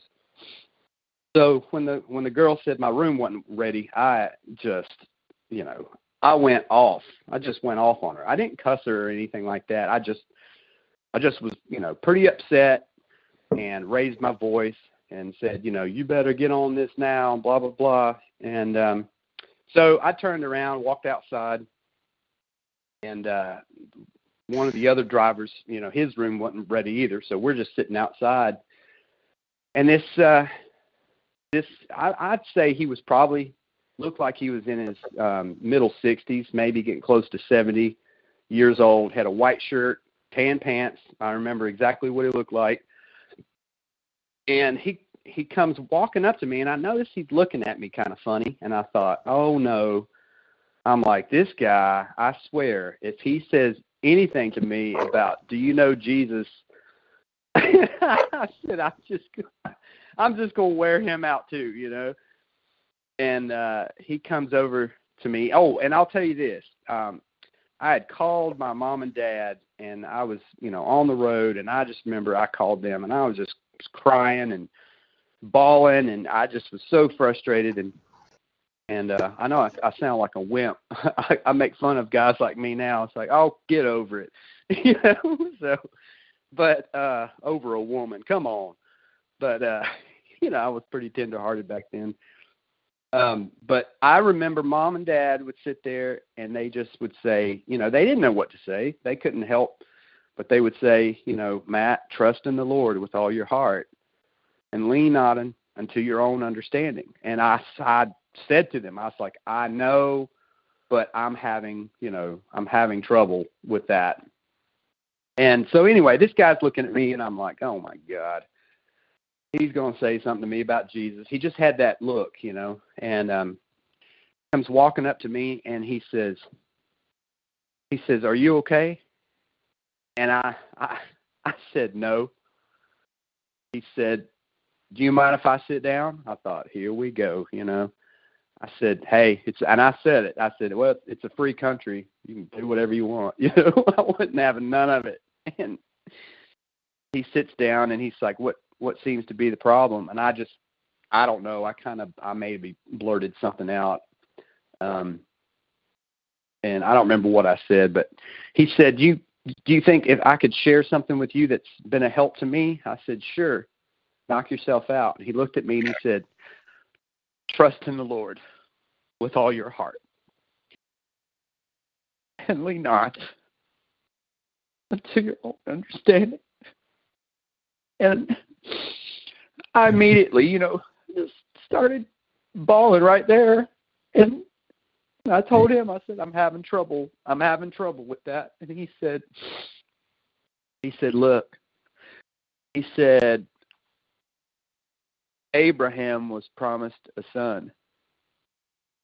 And he said, but that promise didn't happen for quite a while. And he said, and also, and I had never heard anybody talk like this. He said, it says, yea, though I walk through the valley of the shadow of death.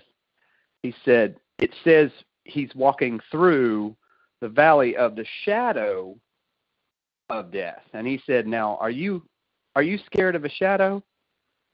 I said, no. He said, it's not even real. And I mean, I can't remember when this was like 2006. I'd never heard anybody say anything like that. And then he said to me, I envy you. He said, because God is, I can't remember what exactly he said, but he said, God is courting you. Something to that effect. He said, I envy you. God is courting you. And he said a prayer. He got up.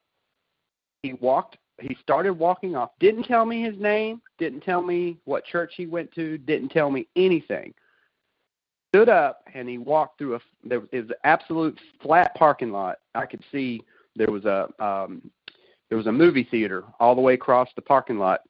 So, I could see pretty much all around me. I turned to look at the other driver because the other driver is like looking at me like, what in the world is going on? Because I'm over there just sobbing. I looked over at the driver and turned back around, and this guy was gone. And I mean, when I say gone, I mean, I got up and ran trying to, to see if he'd gotten in a car or somehow, but he literally vanished. And I just sat there and of course, I called Mom and Dad, and I told them what happened. And when I said that about, envy, Mom said, Matt, she said, it says in the scriptures that we are the envy of the angels. And I was like, you're holding off conversation. You might be entertaining angels unaware. Yes, sir. Angels unaware. And buddy, I'm telling you, man, it's like that was the turning point in my life. It was like God reached down and sent, whether he was a real angel or just an angel, in a human form.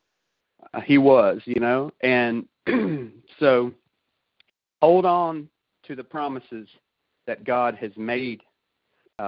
It may not happen in a year. It may take 20 years for these things to come to pass, but make no mistake about it, it will come to pass. Hallelujah, brother. So praise Yah. Praise Yah. That's a fantastic testimony, brother.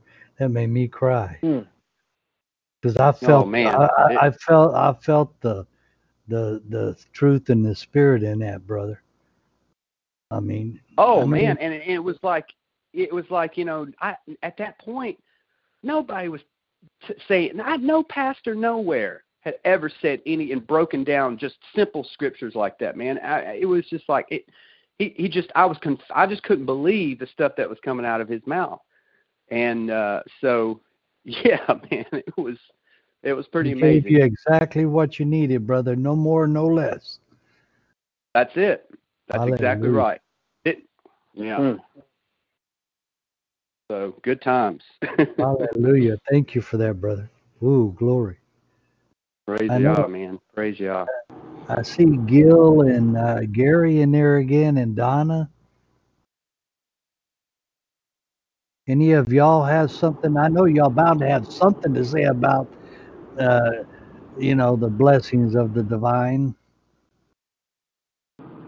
Well, I was blessed here, Maddie, man. He just, and I was feeling it, man, and felt like I was him for that moment, with his story. And Hallelujah. I just love it. I don't have too much to say. I mean, I got on late. We were spent some day at the lake with my kids and family, and we went fishing, and we had a really good time. And we're driving back, so I got on late, and I caught probably about the last 30-40 minutes of it, and it's been wonderful. I'll make sure I go back and listen to it, but I don't have too much to share other than I'm enjoying what I've heard so far, and thank you for this call. Well, thank you, and Yahweh bless you, keep you and your family safe as you go back home, which I know he will, and our prayers are with you, brother. Thank you. I appreciate that very much, and I look forward to hearing more good stuff. Amen. I mean, we're having church right now, and I'm telling you, I'm in. That's right. It goes.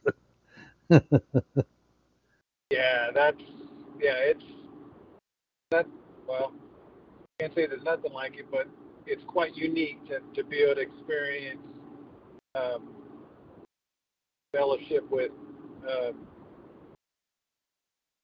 true brothers and sisters. I love it, and and I love all you guys, and I appreciate everything you do for each other and myself, and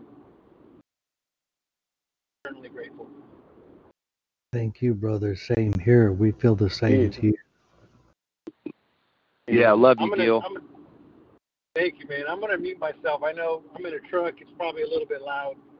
I got probably another hour drive till we get back to the house, but I'm going to mute my end. But yeah, I'm just going to listen if that's okay.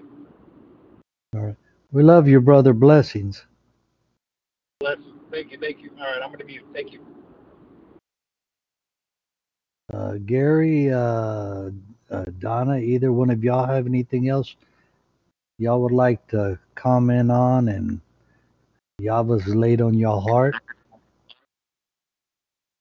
I don't have anything to say, Jim and MJ. Great call tonight. Maddie, thank you for your comments. Very enlightening and just a great call. Thank you.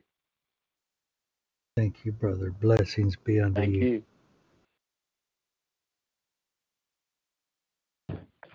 Hey, young lady, I know the cat ain't got your tongue.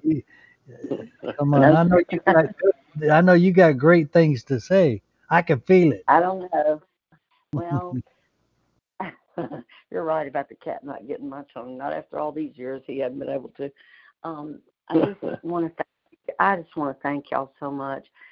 Just each and every one. I can feel the love just oozing across the lines, I guess you'd say. I need that tonight. It's just weird times right now, but I'm trying to look at it like every one of us has said that. It's almost like a training time, and I don't know. It's even in things that are scary or bad, there can be some bittersweet to it because you can learn from it and you feel stronger when you've made it through each thing.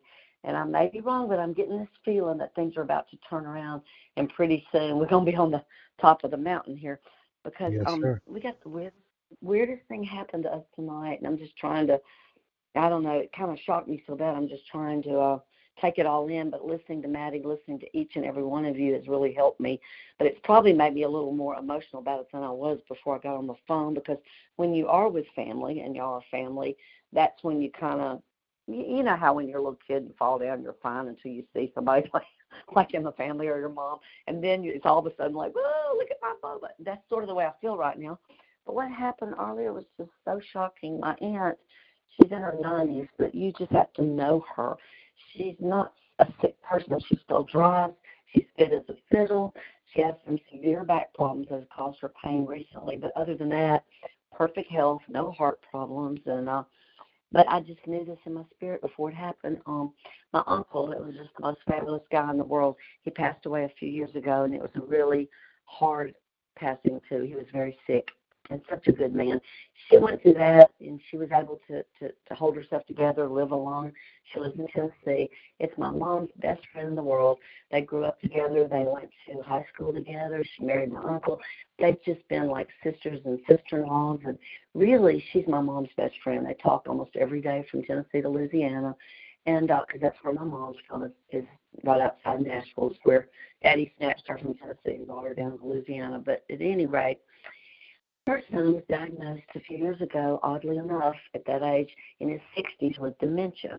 Very good man. He pastored a church, and then he got to where he couldn't. It's her only son. She adores him so much, and I just hated to hear it. And he just steadily went downhill, and then recently he just passed real sudden, and it was, again, not a good thing with hospice and was hard on my aunt. So today was the funeral. My twin brothers called and talked to her yesterday. And she's the type that doesn't show emotion. She's a strong person. And they said she was crying, and they've never heard her cry. And they comforted her for about 30 minutes each one. And my mom talked to her, and I was going to wait and talk to her maybe in the next day or two. They had the funeral today, and during the middle of the funeral, she had a heart attack and died. I just am like, oh, my God. But then I looked at it, and I told Steve, I said, God was really good to her, because I think she was grieving so much for her son. It just hit Brian and Bruce said that just, you don't want to outlive your son, and she was not in great shape with her back, and she was alone. And I think I'm trying to look at it, she was the greatest person, and we just loved her so much. And every year when we saw them, it was so much fun with her. She's just the funniest. She should be alive in a way, but that's selfish, because I was sitting there going, really? she escaped all that. She had went through all that. She outlived all of them and was strong and took care of them. I think she just walked home like Enoch. I just think she decided, I'm ready to go, because I've never heard anything. I'm sure that's happened before to others, but it just stunned me. As many funerals and things as I've been to, I can't imagine how my cousins are feeling in Tennessee, though, and how her family is feeling, because it happened right there during the funeral. But in a way, that's an opportunity to share life. And so just simply getting on the call, just not just sitting around, just getting on the calls helped me. And I was so worried about my mom. Everybody's worried about my mom because my mom's almost 90. And I'm so proud of my mother. And now I know why I can be strong. If I could be even half as strong as my mother. It was so hard to break it to her because my mother thought she was fine, and Mother left her a message. Mama said I left her a message when she gets home from the funeral because we couldn't go. We're 10 hours away. And so my mother just took it like, that's amazing. I know she's going to grieve later in her own way. I think I took it harder than her. She just said, I cannot be selfish. She goes, I cannot be selfish. She said, I'm so happy for her, Donna. She said, I'm thrilled with her because she said she didn't want to suffer and be hurting. She didn't want to have to pack her bags and go to a nursing home. She has no other children. She said, my heart was grieving for her, losing her son. And she said, now she's transitioned and she's fine. And she said, I know where she's at. And I said, I do too. I said, she's fine, Mama. She's fine. I said, it's just hard on us. So I don't know. It's just life is something, and it's short, and it's a vapor. And you're right. Maddie is so right. We just got to be about our journey and what we're supposed to be here doing.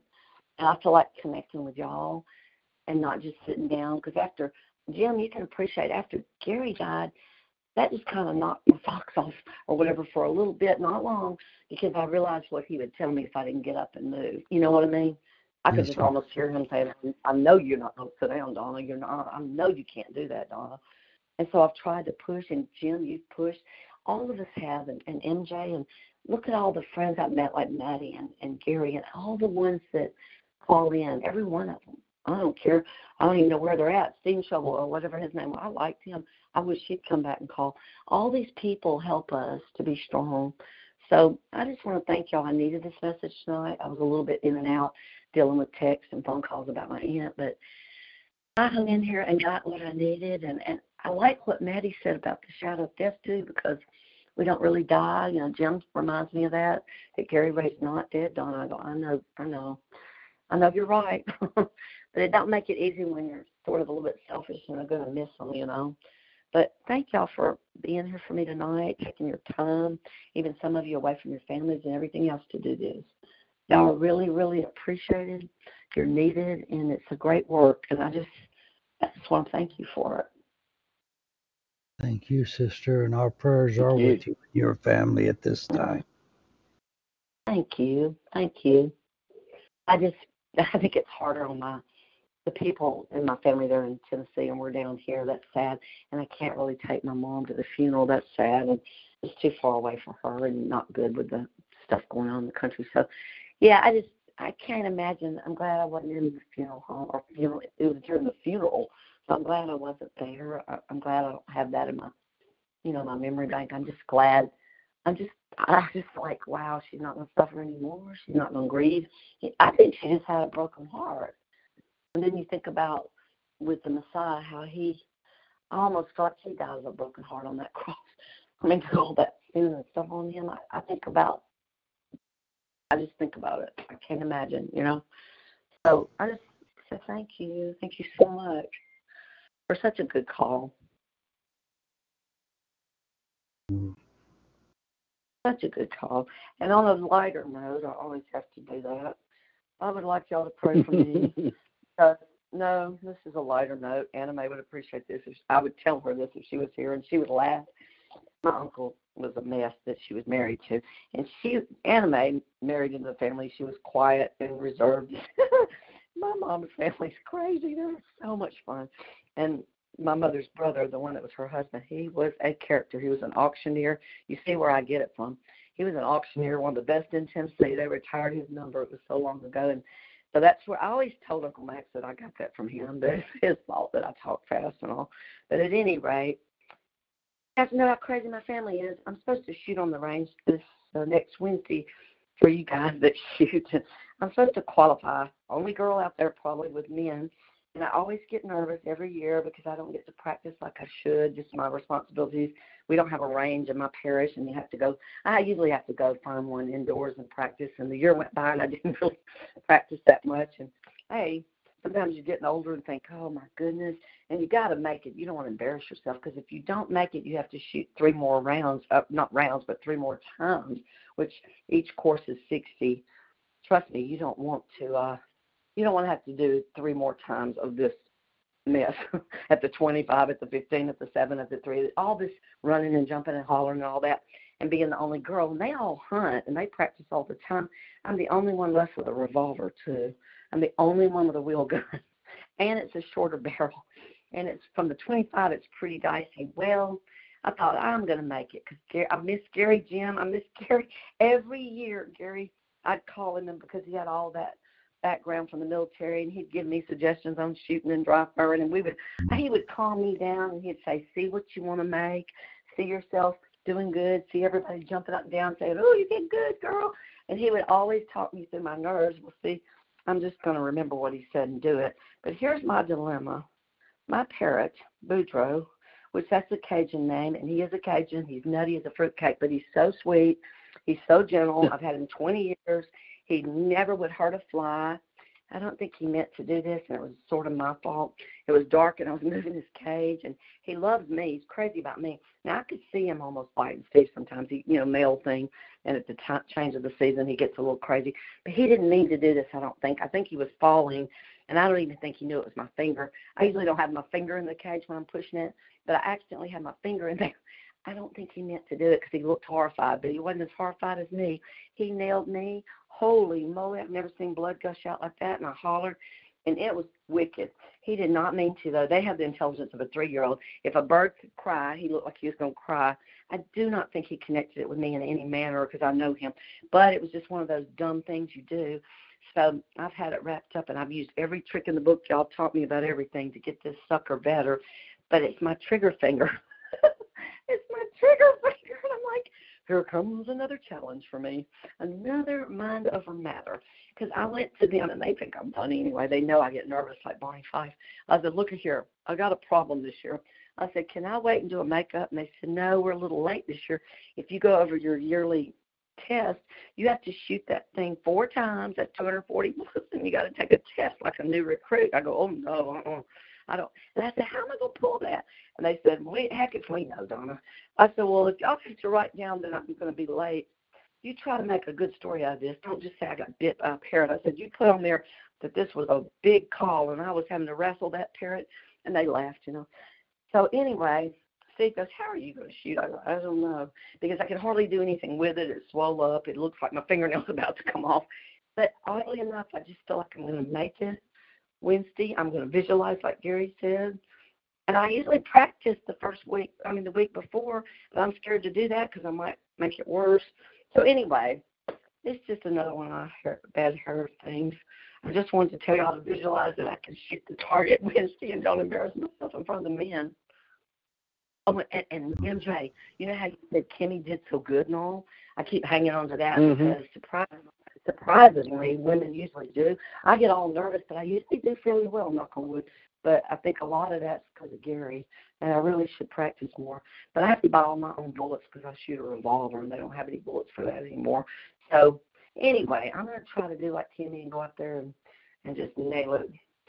Y'all pray for me. She did great on the rifle, not so much on the handgun. But on the rifle, she did fantastic. I was like, remind her to self, don't piss her off and give her access to the rifle. You never get away from her. I know. For the first time, that's pretty amazing. Pretty amazing. Well, I dread it, but I'll just go out there, like I said. I just always get this kind of nerves, but I think sometimes the nerves help you. Gary said that's okay to have that. So that's okay. He said he didn't really want to be around anybody on the battlefield even that wasn't nervous. He said, because then, he said, you don't want to be too nervous to attract anything, but you got to have a healthy, I said, well, I got a healthy nerve because I want to do good. It's just when you don't practice You can do weird things like milk the trigger, or you can think you're doing wonderful, and then you start going down there closer and go, what did I do? I shot low. I think it's just because I don't do it enough. But I believe I'm going to make it. I'm going to think about everything Gary said. But anyway, that was my weird week. So thank you for this good call. I'll put it that way. Just see yourself going out there. Amen. See yourself going out there and make an excellent score, and Right. see yourself being, give thanks for the, he said, while you're yet asking, the answer's already on the way, and it's good, and very good. And it'll be as you say. I agree with that because it's happened before. It's happened many times. It's happened because of Gary. Okay, be careful. Steve said hi. He has to go lock it. Yeah, it says, I'm gonna do it. It says, as a man or woman thinketh in their heart, that middle subconscious mind, so is it. It becomes that way. So see it and give thanks every day. I have excellent score. I've done great. And, and just thank you.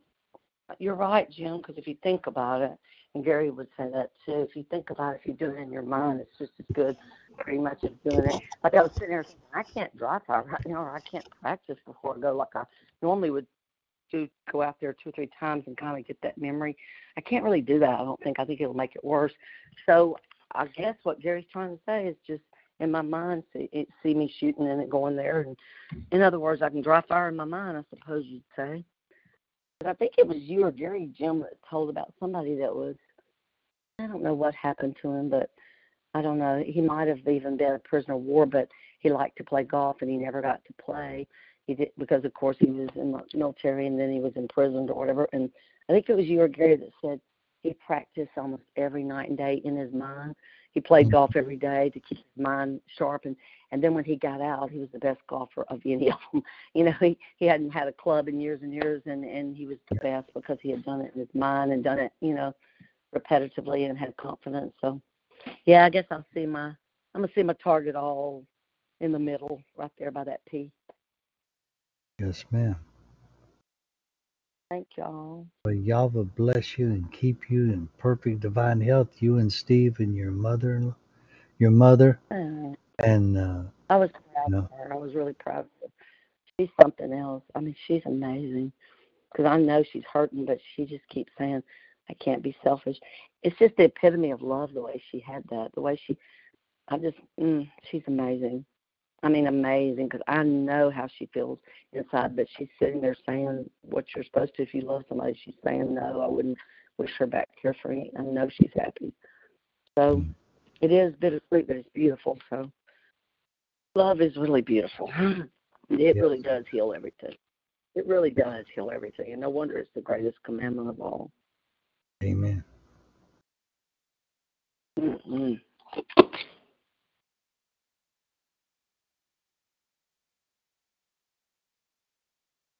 Well, this has been an awesome call. Wow. Wow. Hallelujah. I mean, does anyone have anything else they would like to say or share? Or we'll all pray for each other, I'm sure. I mean, I know absolutely. I will, and I keep you on my prayers all the time. And my prayers that Yahweh bless you, give you all the blessings of your heart that are good, and very good, and perfect health for you and your families, and the goodness just flowing forth, and just sharing, the words with your fellow man about the divine creator, all the great I am that I am. And Michael, thank you again for tonight's call. I mean, that blessed me, and I'm sure I ain't speaking for the others, but I'm sure it blessed them too. Well, thank you. Oh man, this is you never know which way it's going to go. You just gotta submit to it. And Donna said the other night, she said, I know during good and well he thinks about it a little bit before he comes on. He just doesn't wing it, and that is true. I sort of had a couple of ideas, but I just submit to it, and I just let the Holy Spirit go, and I don't know where exactly it's going to go. It's funny, it just flows out. So I just have to give God the glory there, because it's my gift. It's what I've been gifted to do, and I got to say God gave the gift. So I'm glad to share it with everybody, and I could tell, because after tonight, Jim, I mean, I just was sitting in my chair with both my arms raised up above me. Amen. This is great, man. Yes, sir. I mean, you could, your hair standing up on all over your body. I'm sure you could feel the Spirit just moving. It's like a fire shut up in your bones, dude. It's just like, oh yes, amen to that. That's the anointing and the oil. The oil. Mm-hmm. Oh yes, man. I mean, it's just when you get in that, you just want to sit there and just bathe in and stay right there. But if it gets to going too long, it might just consume us all together. So he gives us a touch here and a touch there, maybe a zap here and a zap there. Because it's a mighty, mighty thing. And he says if we really got that, I mean, the creator's within us, but I mean the full, how can I put it? Feeling essence of it. If we just let it just flow, man, I tell you, it might be. That's why people have to run and jump and everything else, because you have to release it somehow. It's like getting plugged into a 277 socket or something. I mean, when it gets going, it gets going. But it does. And you know what? Whatever your gift is, like, some people just have the gift of a really nice smile, and other people have a gift of you getting their presence, and the peace that they exude is tremendous, and whatever your gift is, do that, and other people will acknowledge that gift. It's you, like what Matt said earlier tonight, kind of got me, man, because I think what I heard him say was, that woman, it didn't work out with him, his fiance didn't work out, but it was God picking him up. I heard footsteps when he was telling the story. It was God picking him up and carrying him and going, all right, now, I know what you want in your flesh, but I want your best good. And so, what is that Garth Brooks song? Sometimes I think I was going to prayers, say that. Oh my God, unanswered prayers. I was going to say that. You got me. I was just going to say, me and you love to do songs to this, but all the time you were talking, I was saying he has that song, Thank God for Unanswered Prayers, when he saw the lady later. She was with her other husband, and he said, oh, thank God for unanswered prayer. Oh, Garth wrote a song about Maddie. Yeah, about Maddie. Too bad you couldn't get some royalties on that. That's your song. I know it, man. That's right, man. That's for sure. I think, my good song. I was just going to holler that, and you beat me to it. I was going to go, Michael, I didn't want to step on your conversation, but I was going to go, unanswered prayers. There was another song. Well, now, the thing about Matt is that Matt's a little bit, Matt is, I'm not sure the word I'm looking for, humble is probably the best word I could think of. He won't go into all the details, where Matt has tested the system, and Matt has done things that most grown men who think they're somewhat would literally, they'd probably either have a heart attack or they would certainly melt, and they would have all sorts of health problems after doing half the stuff that he's done. And you know, amazing. At some point in your life, you either have to say, am I a pretender, do I really believe this? You know, and at least I did. And how you react to that, you know, is going to manifest in a whole lot of different ways. But to whatever it is, like Matt said, whatever it is, whatever demon that you've got in your life is how you're going to, you know, sort of react to that. Well, it's funny because when I started asking the Father for other men and women of like mind to come into my life so that I didn't feel like I was on an island all by myself, because, man, can I relate to that? You know, being out in the wilderness and you feel like you're just all alone, and, you know, you can't really have a conversation with anybody of any serious substance because they want to talk about, you know, last Sunday's football game, and you're like, oh, God, you know, anything but, you know. And so men like Matt and his dad and you know, Herbert Wayne and other men and women. I mean, Larry John, Greg Allen. I mean, all these men and women too started coming in, you know, because I asked the Father for these things. And the really interesting thing is that they were of the same mind. And that's what I asked for. And I found other warriors because I could, you know, the scriptures at one place calls Yeshua a warrior priest. And, you know, we're supposed to put that on. You know, we're supposed to put the whole armor of God on. You ain't supposed to be some wimp. You're supposed to be a warrior, you know, a can-do priest, you know. And, you know, somebody comes along with some, you know, well, I'm going to say it in a nice way, but you know what I'm trying to say.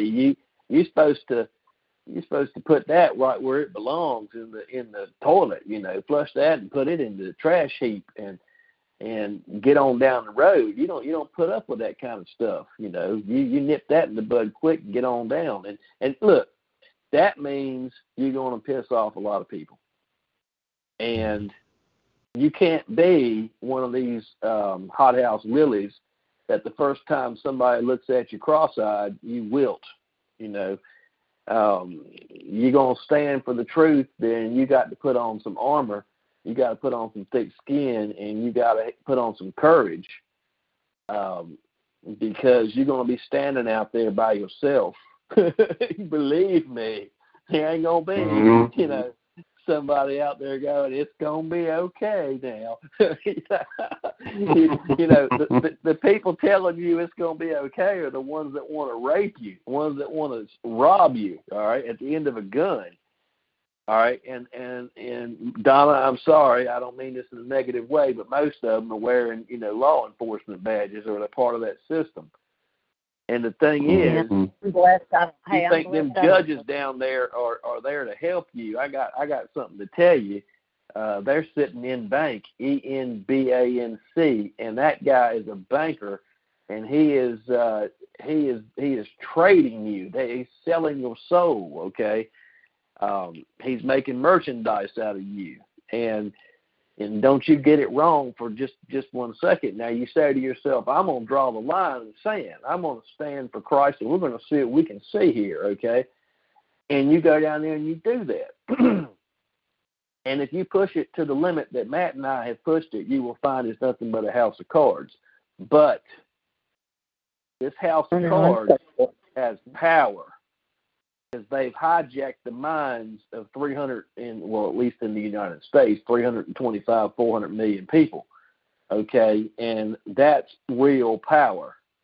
And so, but I'll tell you this, you go down there and you make a stand in the name of Christ, And you know, I've had dreams, and I know Matt shared this with me as well, where supernatural beings have tried to mess with me in my dreams. And I have stood in my dreams and said, in the name of Yahweh, Yeshua the Christ, get behind me. And I'm talking all stop.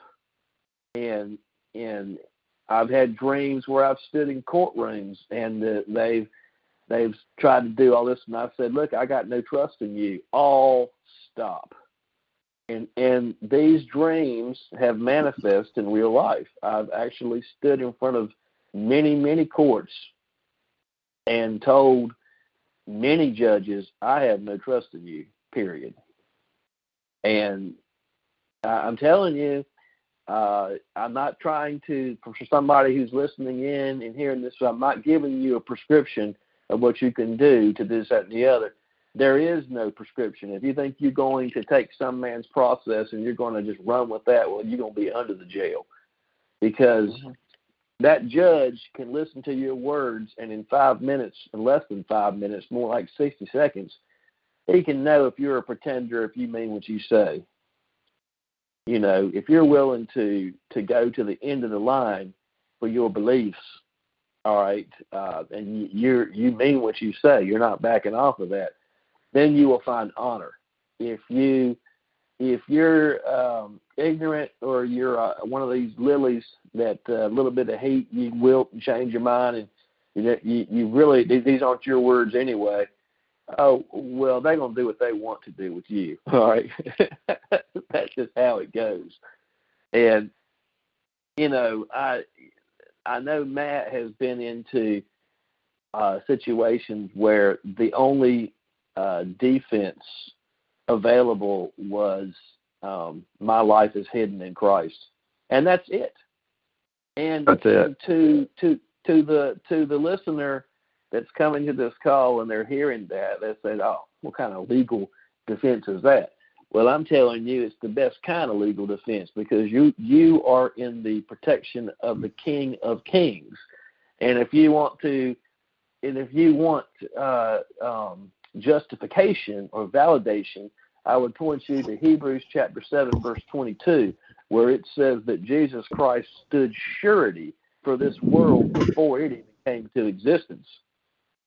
So if you understand surety and testaments, then you will understand that when your life is hidden in Christ, no state could exist in this world, period, without the Word. The Word was with God, and the Word was God, and the Word became flesh and dwelt amongst us. There is no state which came to exist prior to the true surety, to the true kingship. And when you stand in that with the courage to stand in that, and you do not try to prepare a lengthy, this is what I'm going to say. And when they say that, then I'm going to say this. And when they say this, I'm going to say that. Well, you lose.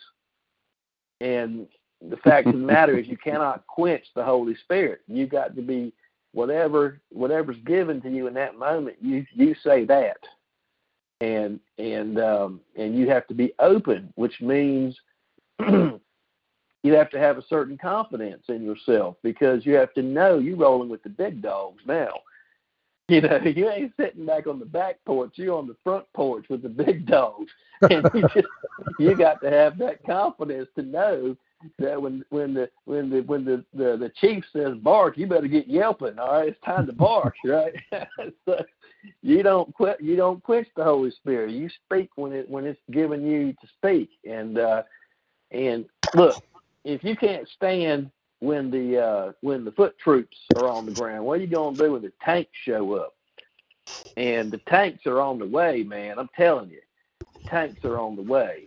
All right, and they say, well, we saw this 5-pointed and 7-pointed badge, and it scared the tar out of us. Well, you can't roll with me. You better get some thick skin. You can't roll with me. Because, the fact of the matter is, all the world's states have been hijacked. They've been paid for. They've been bought and sold so many times. I've done lost count, and I've been studying history for 15, 20 years. I can't even keep count how many times they've restructure the United States. What's the Bible say? It says that the debtor is slave to the lender. So you think those trustees of the public trust are serving us? Wrong. Well, we just read it in the Bible tonight.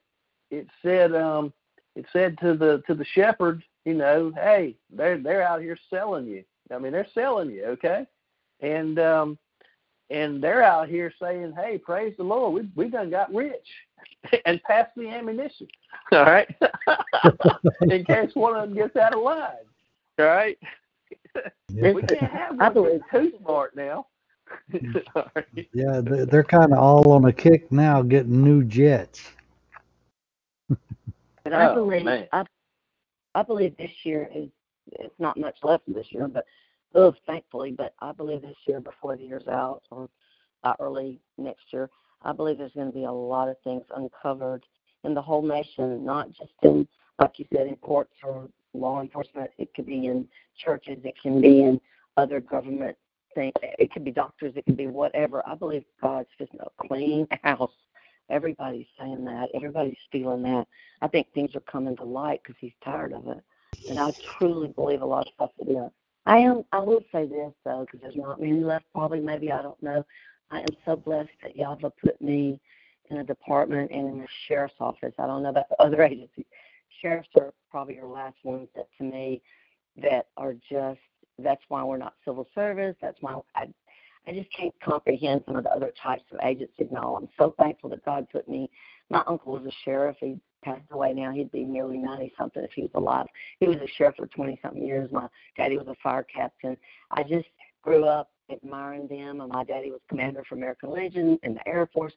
There's still some good. I understand what you're saying because I look at the big cities. I look at these horrible ways that the mayors are. A lot of that goes to the mayors and to the cities and all that. I am just so blessed, I have to say, until I have to go home, and I'm already almost out of law enforcement because I retired and I'm just working part-time. So God's moved me in a position where I can easily go home, and I always found it scary.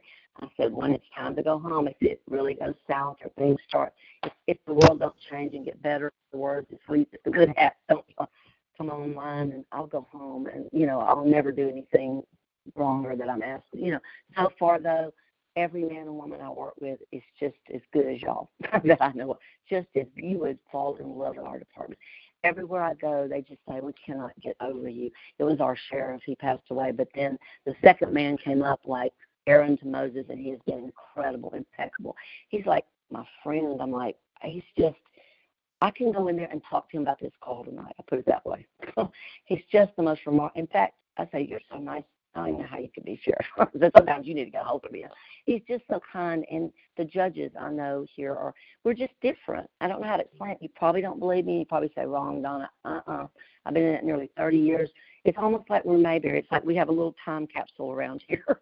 It's just like wonderful for me, and I can go in there and be like, just think of Andy Griffin, Barney. That's my department. That's us. That's kind of family. So I would try to explain to Gary, and he came down. He met the sheriff at Pastor. He met my department. He said, Donna, you're right. He said, you're so blessed. He let go of that. He didn't worry about me anymore. He said, as long as he's in there or his man's in there. And he predicted his man would be in there. I said, yes, sir, he will. These people love that sheriff, and they'll back up the other guy. And y'all, I'm so blessed. I'm so insulated, and it's just wonderful. But I know what you're saying. I'm not stupid, and Gary explained to me. And then I started seeing it myself. But if they don't quit demonizing the good police, it's like everything else. Nobody will want to be that. Kids that wanted to grow up and serve. And that's so sad, though, that they paint with such a broad brush with everybody. Because like I said, I tell the boys and girls when they start out about things, I say there's good cops, good preachers, bad preachers, good teachers, bad teachers, children.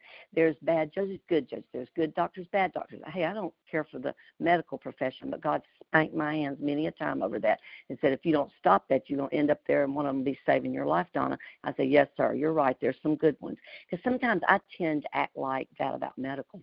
I just almost don't trust them. I almost get nauseated. I don't want to go up there, and I pray to God every day, please don't even let me have to go get a stitch.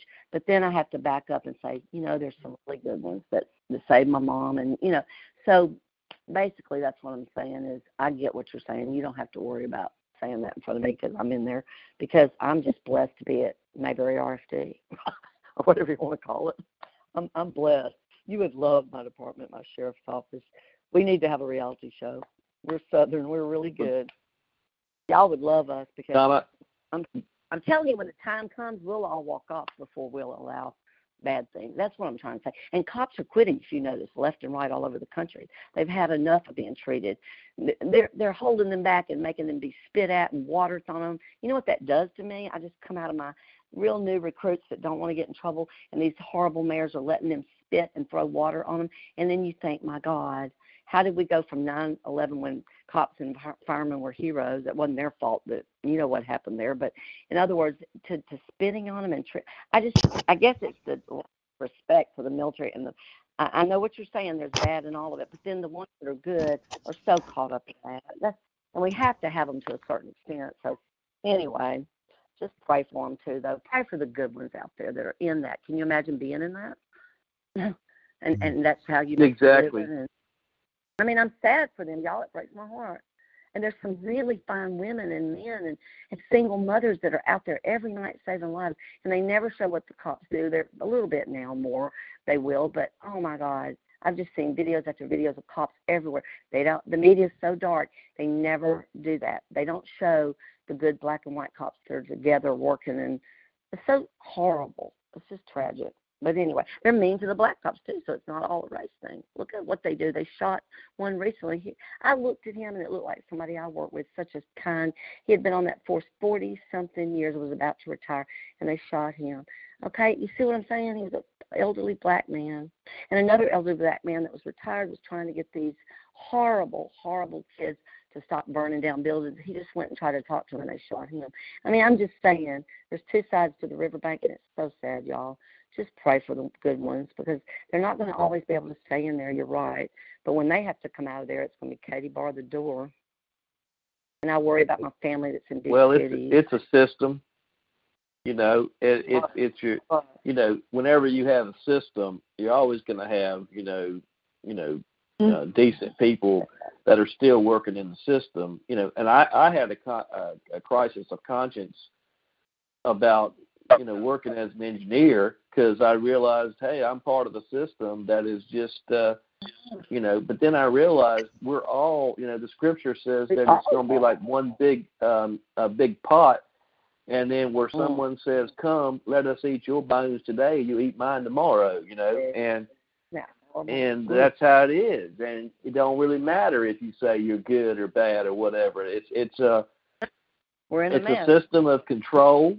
And this is Egypt. This is the middlemen are sitting in the middle, and that's the middle class. They're ruling over the lower class slaves. But don't get it wrong. If you think that Lincoln did away with slavery, then you're a fool. Lincoln did away with involuntary slavery. He did in no way, shape, or form did he do away with voluntary slavery, and we can volunteer to be slaves till the cows come home, and unfortunately that's what we've done in our ignorance. And the shepherds, they're getting real rich off of our ignorance, and that's a fact. And there's only one place to stand, and that's in the secret place of the Most High. And I'm going to flat out tell you that in my experience of teaching this stuff and walking this path for a long time, most people do not have even the first bit of courage or know-how to make any stand against this system. And the ones that go on and on about how that they're sovereigns and on, these people are dumb as a stump. That they'll be the first ones they throw into the jail if they don't put a bullet in their back to begin with. And people don't even know. I asked someone the other day, I said, well, have you ever heard of the Weiber Code? And they said, what's that? I said, well, if you don't know what that is, then you got a lot to learn, because why do you think the police wear quasi-military rank? And they're like, Like, well, because they are the military. It's martial law, dum-dum. Wake up. And it's like, well, what's labor code? And I'm like, well, maybe you should look that up and read it for yourself.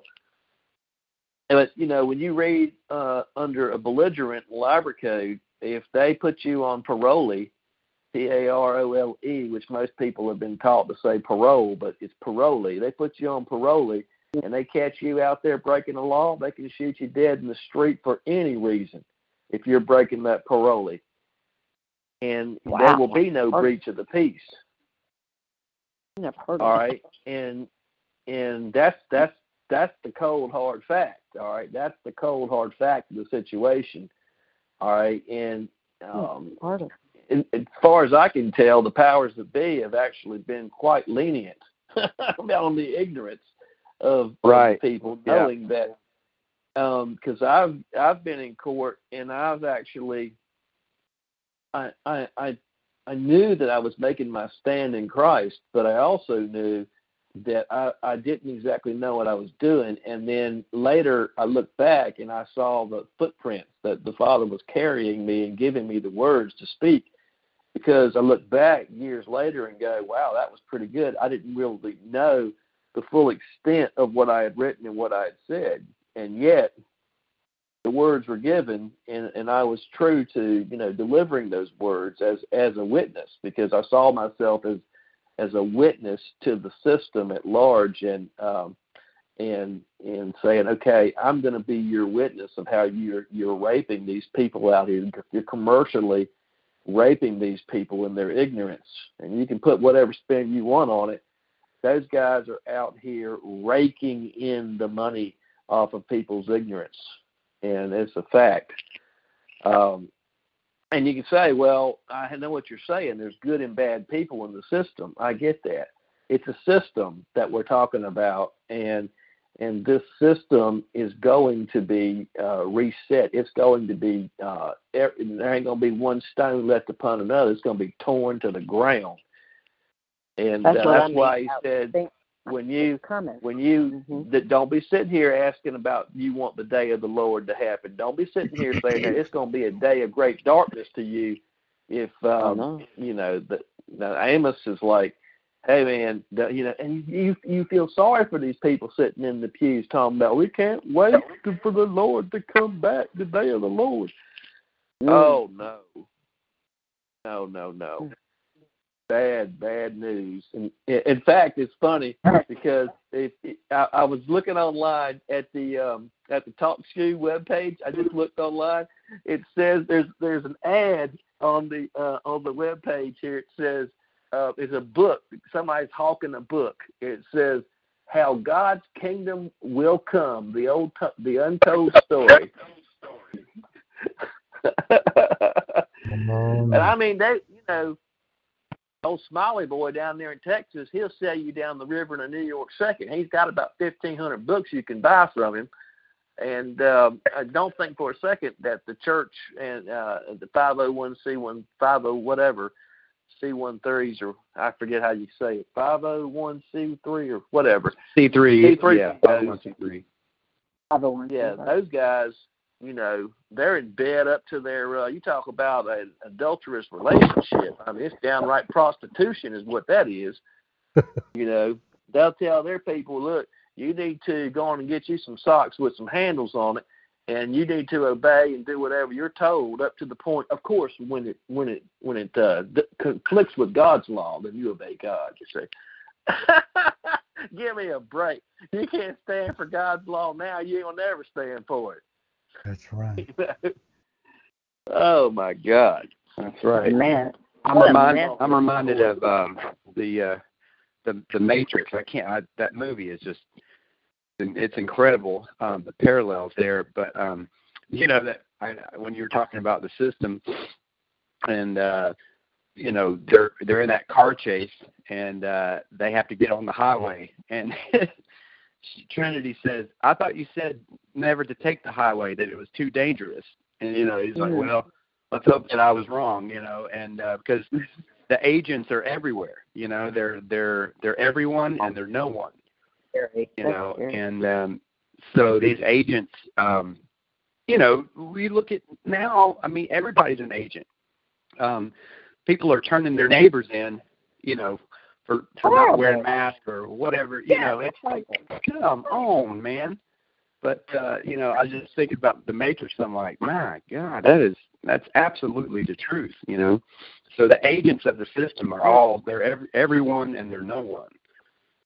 So don't take the highway, man. State troopers, yeah. Oh, man. Well, just remember that guy downtown in that black robe. He's sitting in a temple proper. Don't get it wrong. That bar is the temple proper for the United States, and so they are priests. They are priests, except they are priests unto Baal. They are Saturnalian priests. That's why they wear the black robe.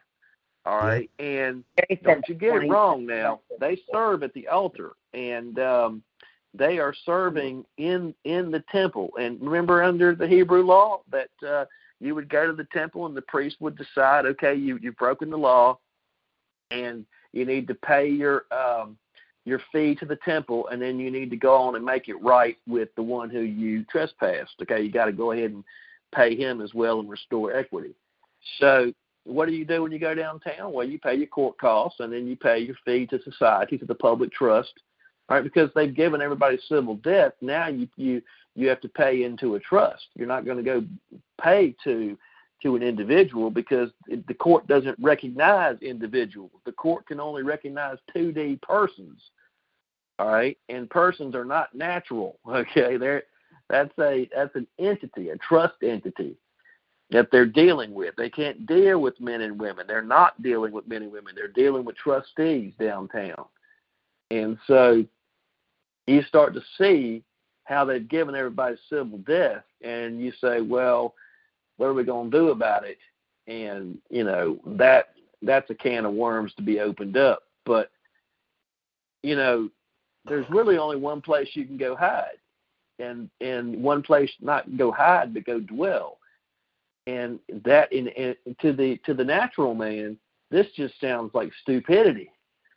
But, because he can't discern the things in the spirit. And the only place to go hide and to go dwell is in the Christ. My life is hid in Christ.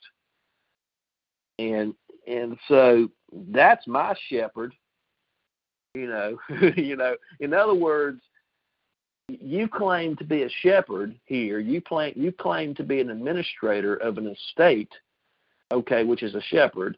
Okay, well, you've got your estate that you're administrating, so you take it up with my shepherd, okay? you got a beef? Take it up with my shepherd. All right? That's it. I don't think That's exactly right. That's exactly right, Michael. In fact, they don't want to do that. Yep. Go ahead, Matt. Well, I was going to say, earlier, I know you've said it over and over, but it really is true. At the end of the day, there's only one power, and when you realize that these powers here on the earth are governed by the one power. And so you were talking about dreams, and I think I shared with you the other night that dream I had where I was in a pyramid. I was at a concert in this pyramid in the middle of the dang jungle. And it was the realest dream. It was so real. I remember taking me forever to back the bus up to this venue. It's just the whole thing. I went through it, and I get there, and I'm of course, first thing I do is I go look for catering, get some coffee. I was looking for coffee, so I got to the catering room, and this place was just like, I can't even describe it. It was just, the walls were like 20 feet high, and they were all mahogany and marble, just beautiful place. And so in walks, there were two girls, and I think there were 5 sons. It was 5 sons, 2 girls. There was a matriarch, and then there was the patriarch. And so 7, 8, there was 9 of them altogether. Interesting, the numbers there. And I was sitting at a round table by myself, huge round table. And they all came to my table and sat down at this round table. And when I say they were all dark skin, dark hair, just look, like they were from that area, Brazil, dressed to the nines. And the patriarch came over and leaned down and said, "I know who you are." And I looked back at him like, "What? What are you talking about? I ain't nobody, And I never thought that you could feel pain in a dream. But this guy, without touching me, sent just this sharp pain through my body. And it was excruciating. And I was trying everything not to show the people around me that, I was in pain.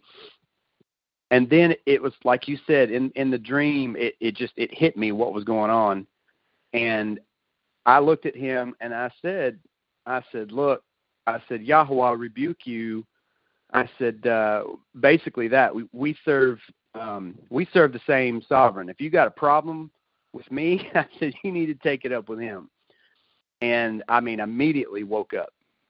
And so, there's only one power. And what you're talking about, resting, in the abiding in the resting place, that is exactly it. It's like when you realize that there is only one power, and that power controls all these other, governing powers here on the earth. And so, when I stood before the judge and he said, "What's your name?" and I said what I said, but I said, he asked me, what your identity or whatever, and I said, "Your Honor," I said, my identity is in Christ.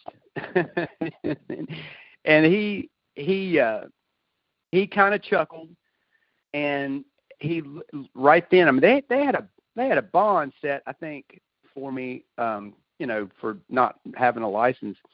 The bond was $5,000. And I was in there talking to this one guy who got caught with crystal meth. And he said, "My God," he goes, "What did you do?" He said, "Man, my bond wasn't even that much." He said, "I think mine was like a couple grand." He said, how is yours $5,000? I'm like, "Well," I said, "I don't know, but it ain't no big deal." So all the guys in there couldn't believe it. So, "What are you even doing in here?" I'm like, I don't know. But when I said that, he asked me, he said, "Do you have any prior, anything, any prior convictions or whatever?" I said, "No, Your Honor." And he said, "Well," he said, I can't remember what he said. He said something like, I'm going to unsecure. That's what he said. "I'm going to unsecure the bond." And so I didn't even know what it meant. I was walking out, and the guy that was leading me back, he goes, you know what that means, right?" I'm like, "No." He said, "You're out of here." I'm like, "Oh, well, good." So, and I walked out, and that was it. That was it. Nothing else. And but you're right, Michael. You can't go in there rehearsing what you're going to say, and because it's either you stand on that it's true, or I like you said, I look back at a couple other incidents, and I'm thinking, how in the world did I make it through that?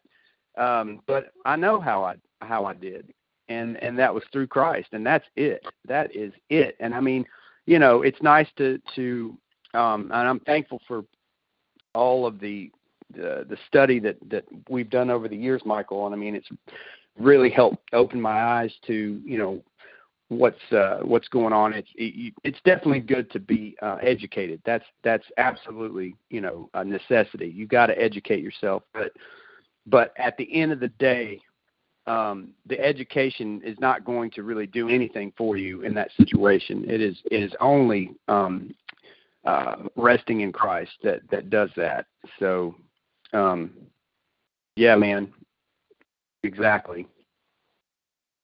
Yeah, the scriptures say, they don't say if they deliver you up before their courts, It's when they deliver you up before their courts. Don't premeditate what you're going to say. Now, most men will do everything possible under the sun, even to their own demise, to make sure they never have to face their fear. And, because it's a scary thing when you're standing in court and there's 6 or 7 sheriff's deputies forming a horseshoe around you, as if you've come to court with a couple of AK-47s, and it's just little old me. What's wrong with you clowns? How come you got to put a horseshoe around me, And yet you're the most dangerous guy in the court, because if half the people in the gallery had heard and understood what you were saying, well, they'd be out of business. All right? So don't get it wrong. It's a business. It is a business. And they're registered as private companies on Dun and Bradstreet. Do not get that wrong. We were shocked one day to find that the DA had a bond that filed a $5,000 bond for his surety, because since these are courts of consent now, these are no longer righteous courts. These are administrative courts of consent. They require your consent. And so they no longer need oaths anymore. All they need is an insurance policy to understand their actions. So this guy has a $5,000 insurance policy to stand surety in case he makes any mistakes in the court.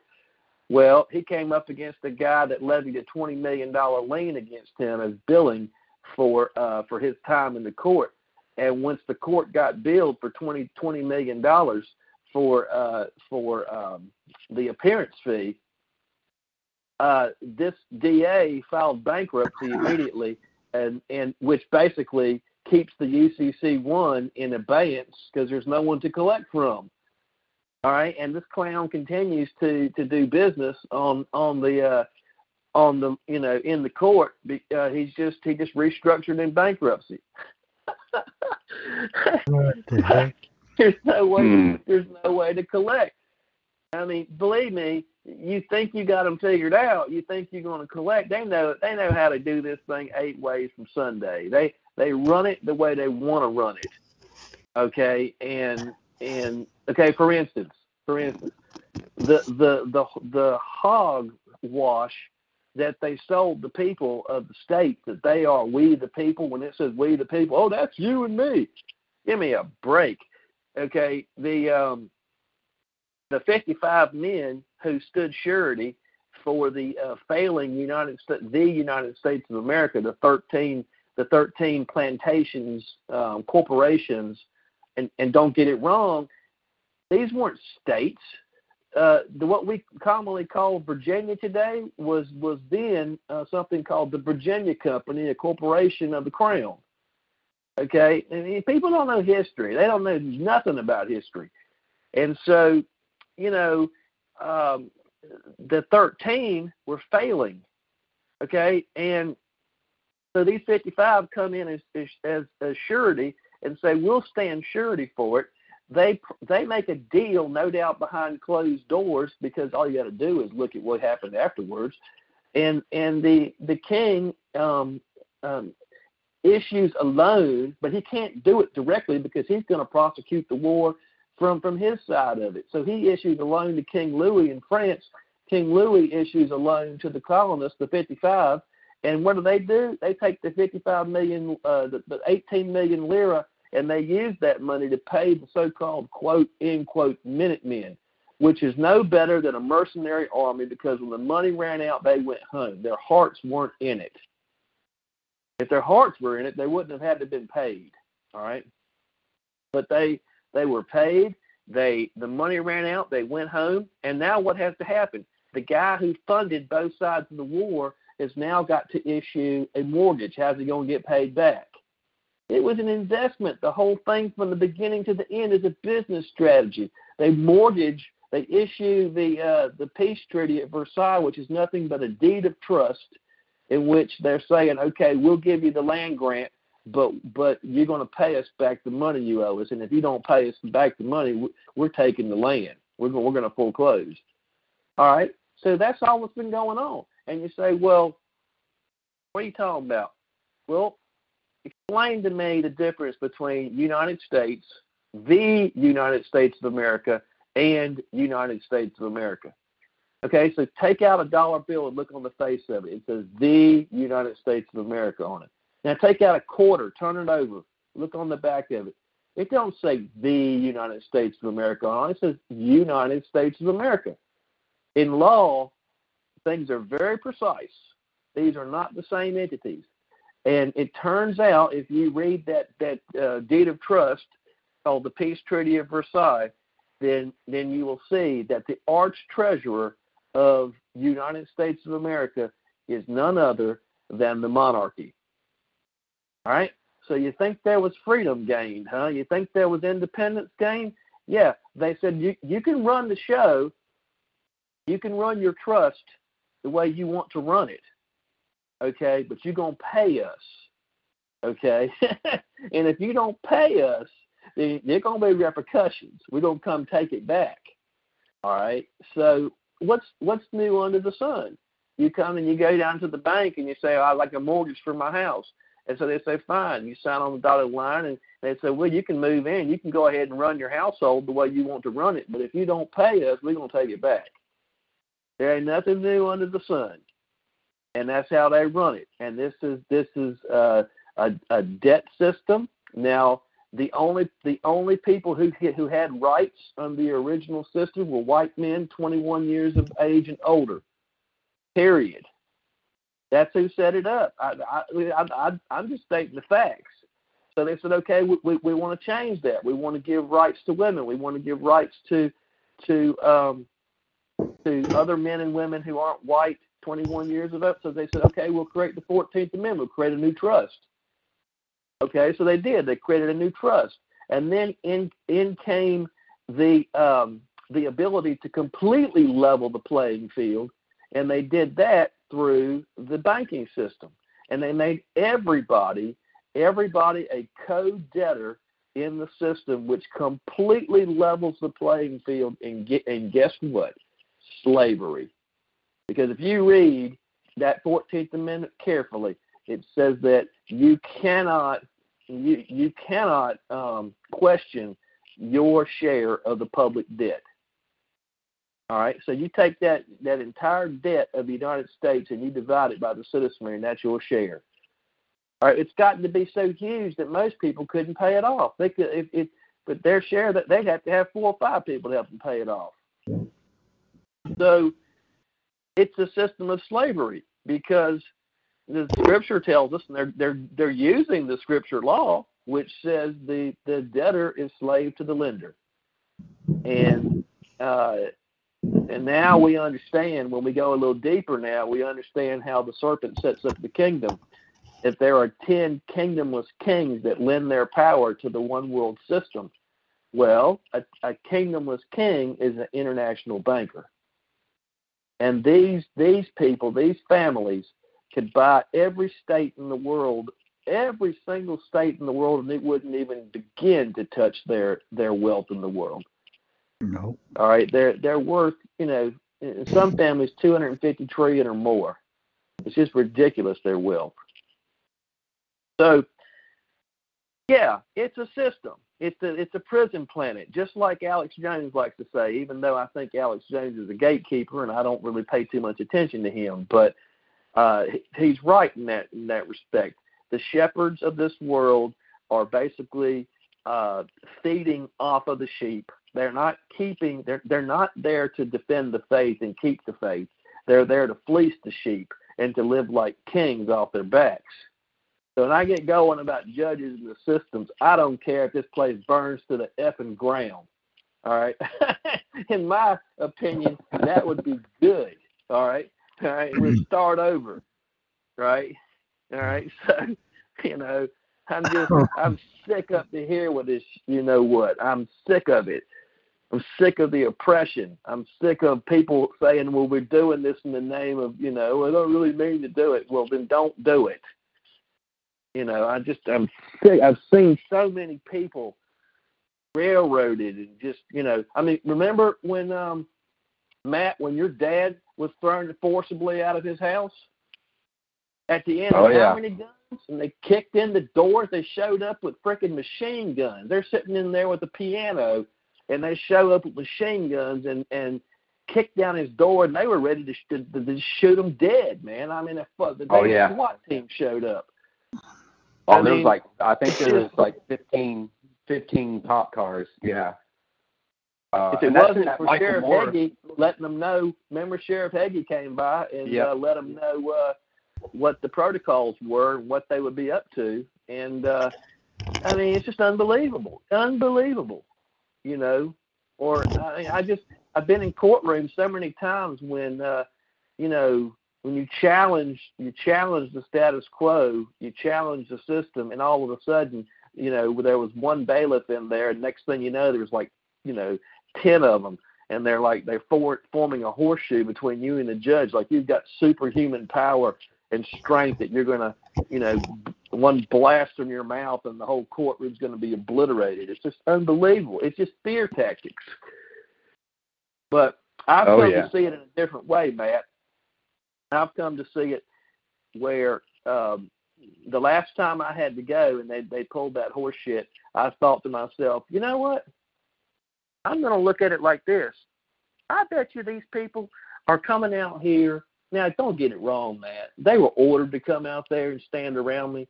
But I saw it as I wonder if these people have ever seen a man stand in their court and actually claim the Christ and win the day. And, you know, in other words, I held it in my mind as they were just curious. But I know the truth of it, the truth that they were told to. But, you know, that's the reason you're there. He says, he didn't say if they deliver, he said when they delivered you up. And for what cause are you delivered up? To be a witness to the truth. Amen. And most people, if they had to go and walk one day in that step to look at a judge and say, that's your Constitution, that ain't got nothing to do with me, you know? Or you want to talk about sovereignty, well, let's talk about sovereignty, you know? The only sovereign citizen in here is the ones wearing the badges and the one with the black robe. Dress. That's a fact, Jack. Yes. Because, you know, don't calling me a sovereign citizen, that's an oxymoron. You're the one who thinks you're sovereign citizen telling me what I can and cannot do, you know, or will and will not do. Apparently, you haven't met my king, you know. And I'm pretty sure he says, don't mess with the little ones, because if you do, you best go on and get you a millstone and throw yourself in the sea, all right? So, you know, I ain't claiming to be, you know, what did he say to Jesus? He said, are you a king? And they will ask you the exact same thing if you come into their court. They'll say, are you a sovereign? Just so they can goof on you. And it say, thou sayest. That's your goofy system. That's not mine. You know? Right. You know. That's it, man. Thou sayest. My claim is in Christ, okay? You know, you got your claim. Say, well, I'd like to make a claim on this land, and we're going to steward this land. Okay, that's what you were supposed to do to defend the faith. And what do? They made the claim on the land, so they put everybody to death because they said they're the heirs. Let's put them to death so we can run everything, and we'll live deliciously off their backs. Oh, my God, did they live deliciously. And the thing is the people in the system that are doing it, they're just trying to put food on their table. They don't understand half of what's just been said tonight. So, you know, they're just following orders from what the officers of the court tell them to do. And so you can't really, you know, like I remember I was in a courtroom one time, and this state trooper, he was just following orders from the DA.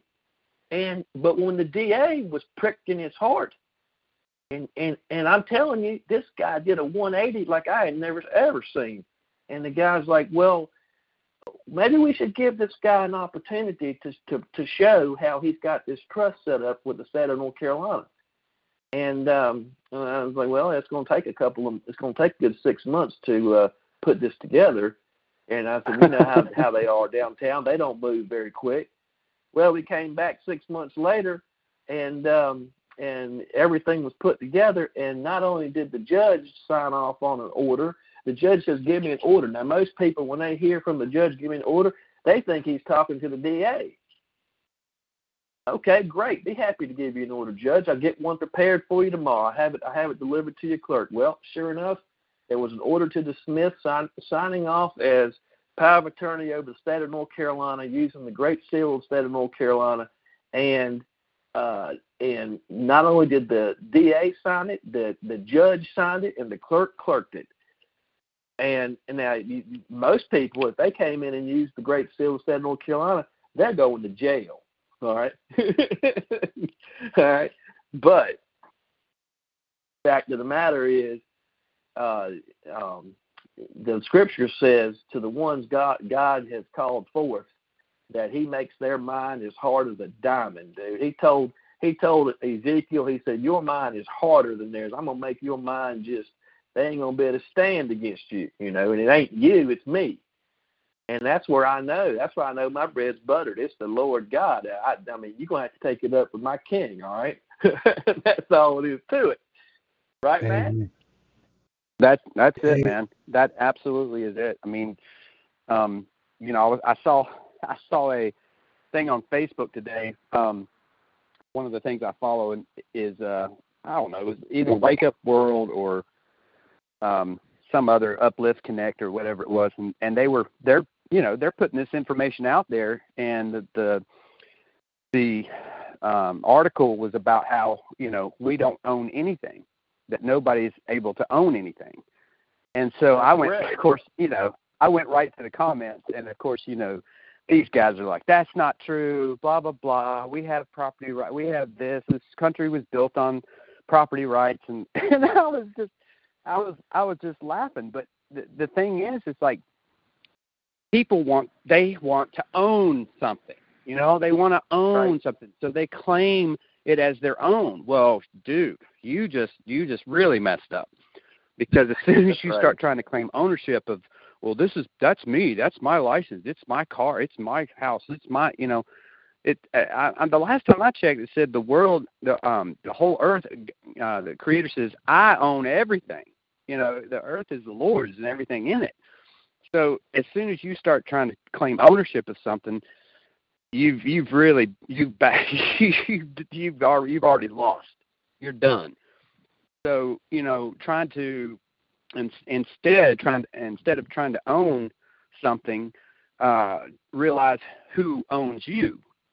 And we are bought with a price, right? Your body is not your own. You're bought with a price. So if I'm not the owner, then I'm not the surety. And we talked about that the other day. The surety is in Christ, and Christ is the surety for the debt.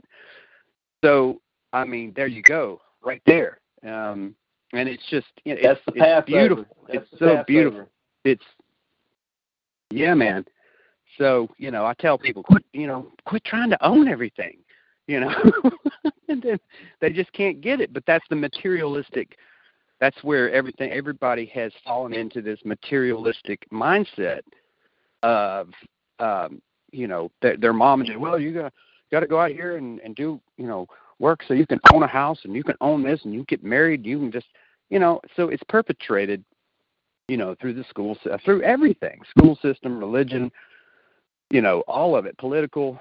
It's everybody's bombarded from the time that, they're born, that this is the way it is. And man, I tell you what, I feel for people because, I still scratch my head and go, why me? Why do I know this? Why was this given, to me to know? And it's, but because if the Spirit don't wake you up, it's impossible for you to see this. It really is impossible. So, but I don't even know how but anyway. I mean, I don't mean to be a party pooper and that, but I've got an appointment early tomorrow morning, and it's right at 11:10. I mean, otherwise I wouldn't say anything, and I just want to make sure that I get to where I need to get going tomorrow. Yeah, I understand. Let's Give the blessing, Jim. Hey, it's been a great call. So absolutely, brother. I mean, I've been listening. I wish Awesome. it'd go on all night, but there's certain things that I've got to take care of tomorrow, and if y'all don't mind, I would greatly appreciate it. That's Okay. fine. I got to get up early No. too. So. Yeah. Yeah, Me I don't too. mind. Well, Yahweh, I ask you to bless each and every one here, each and every day, and each and every way that they receive the good, good, very good, and may all their dreams come true that are good, good, and very good. And we accept the blessings with gladness, joy, peace, and harmony. And I thank you that we are all in perfect divine health. And with that, Yahweh's blessing, I'm going to end the call.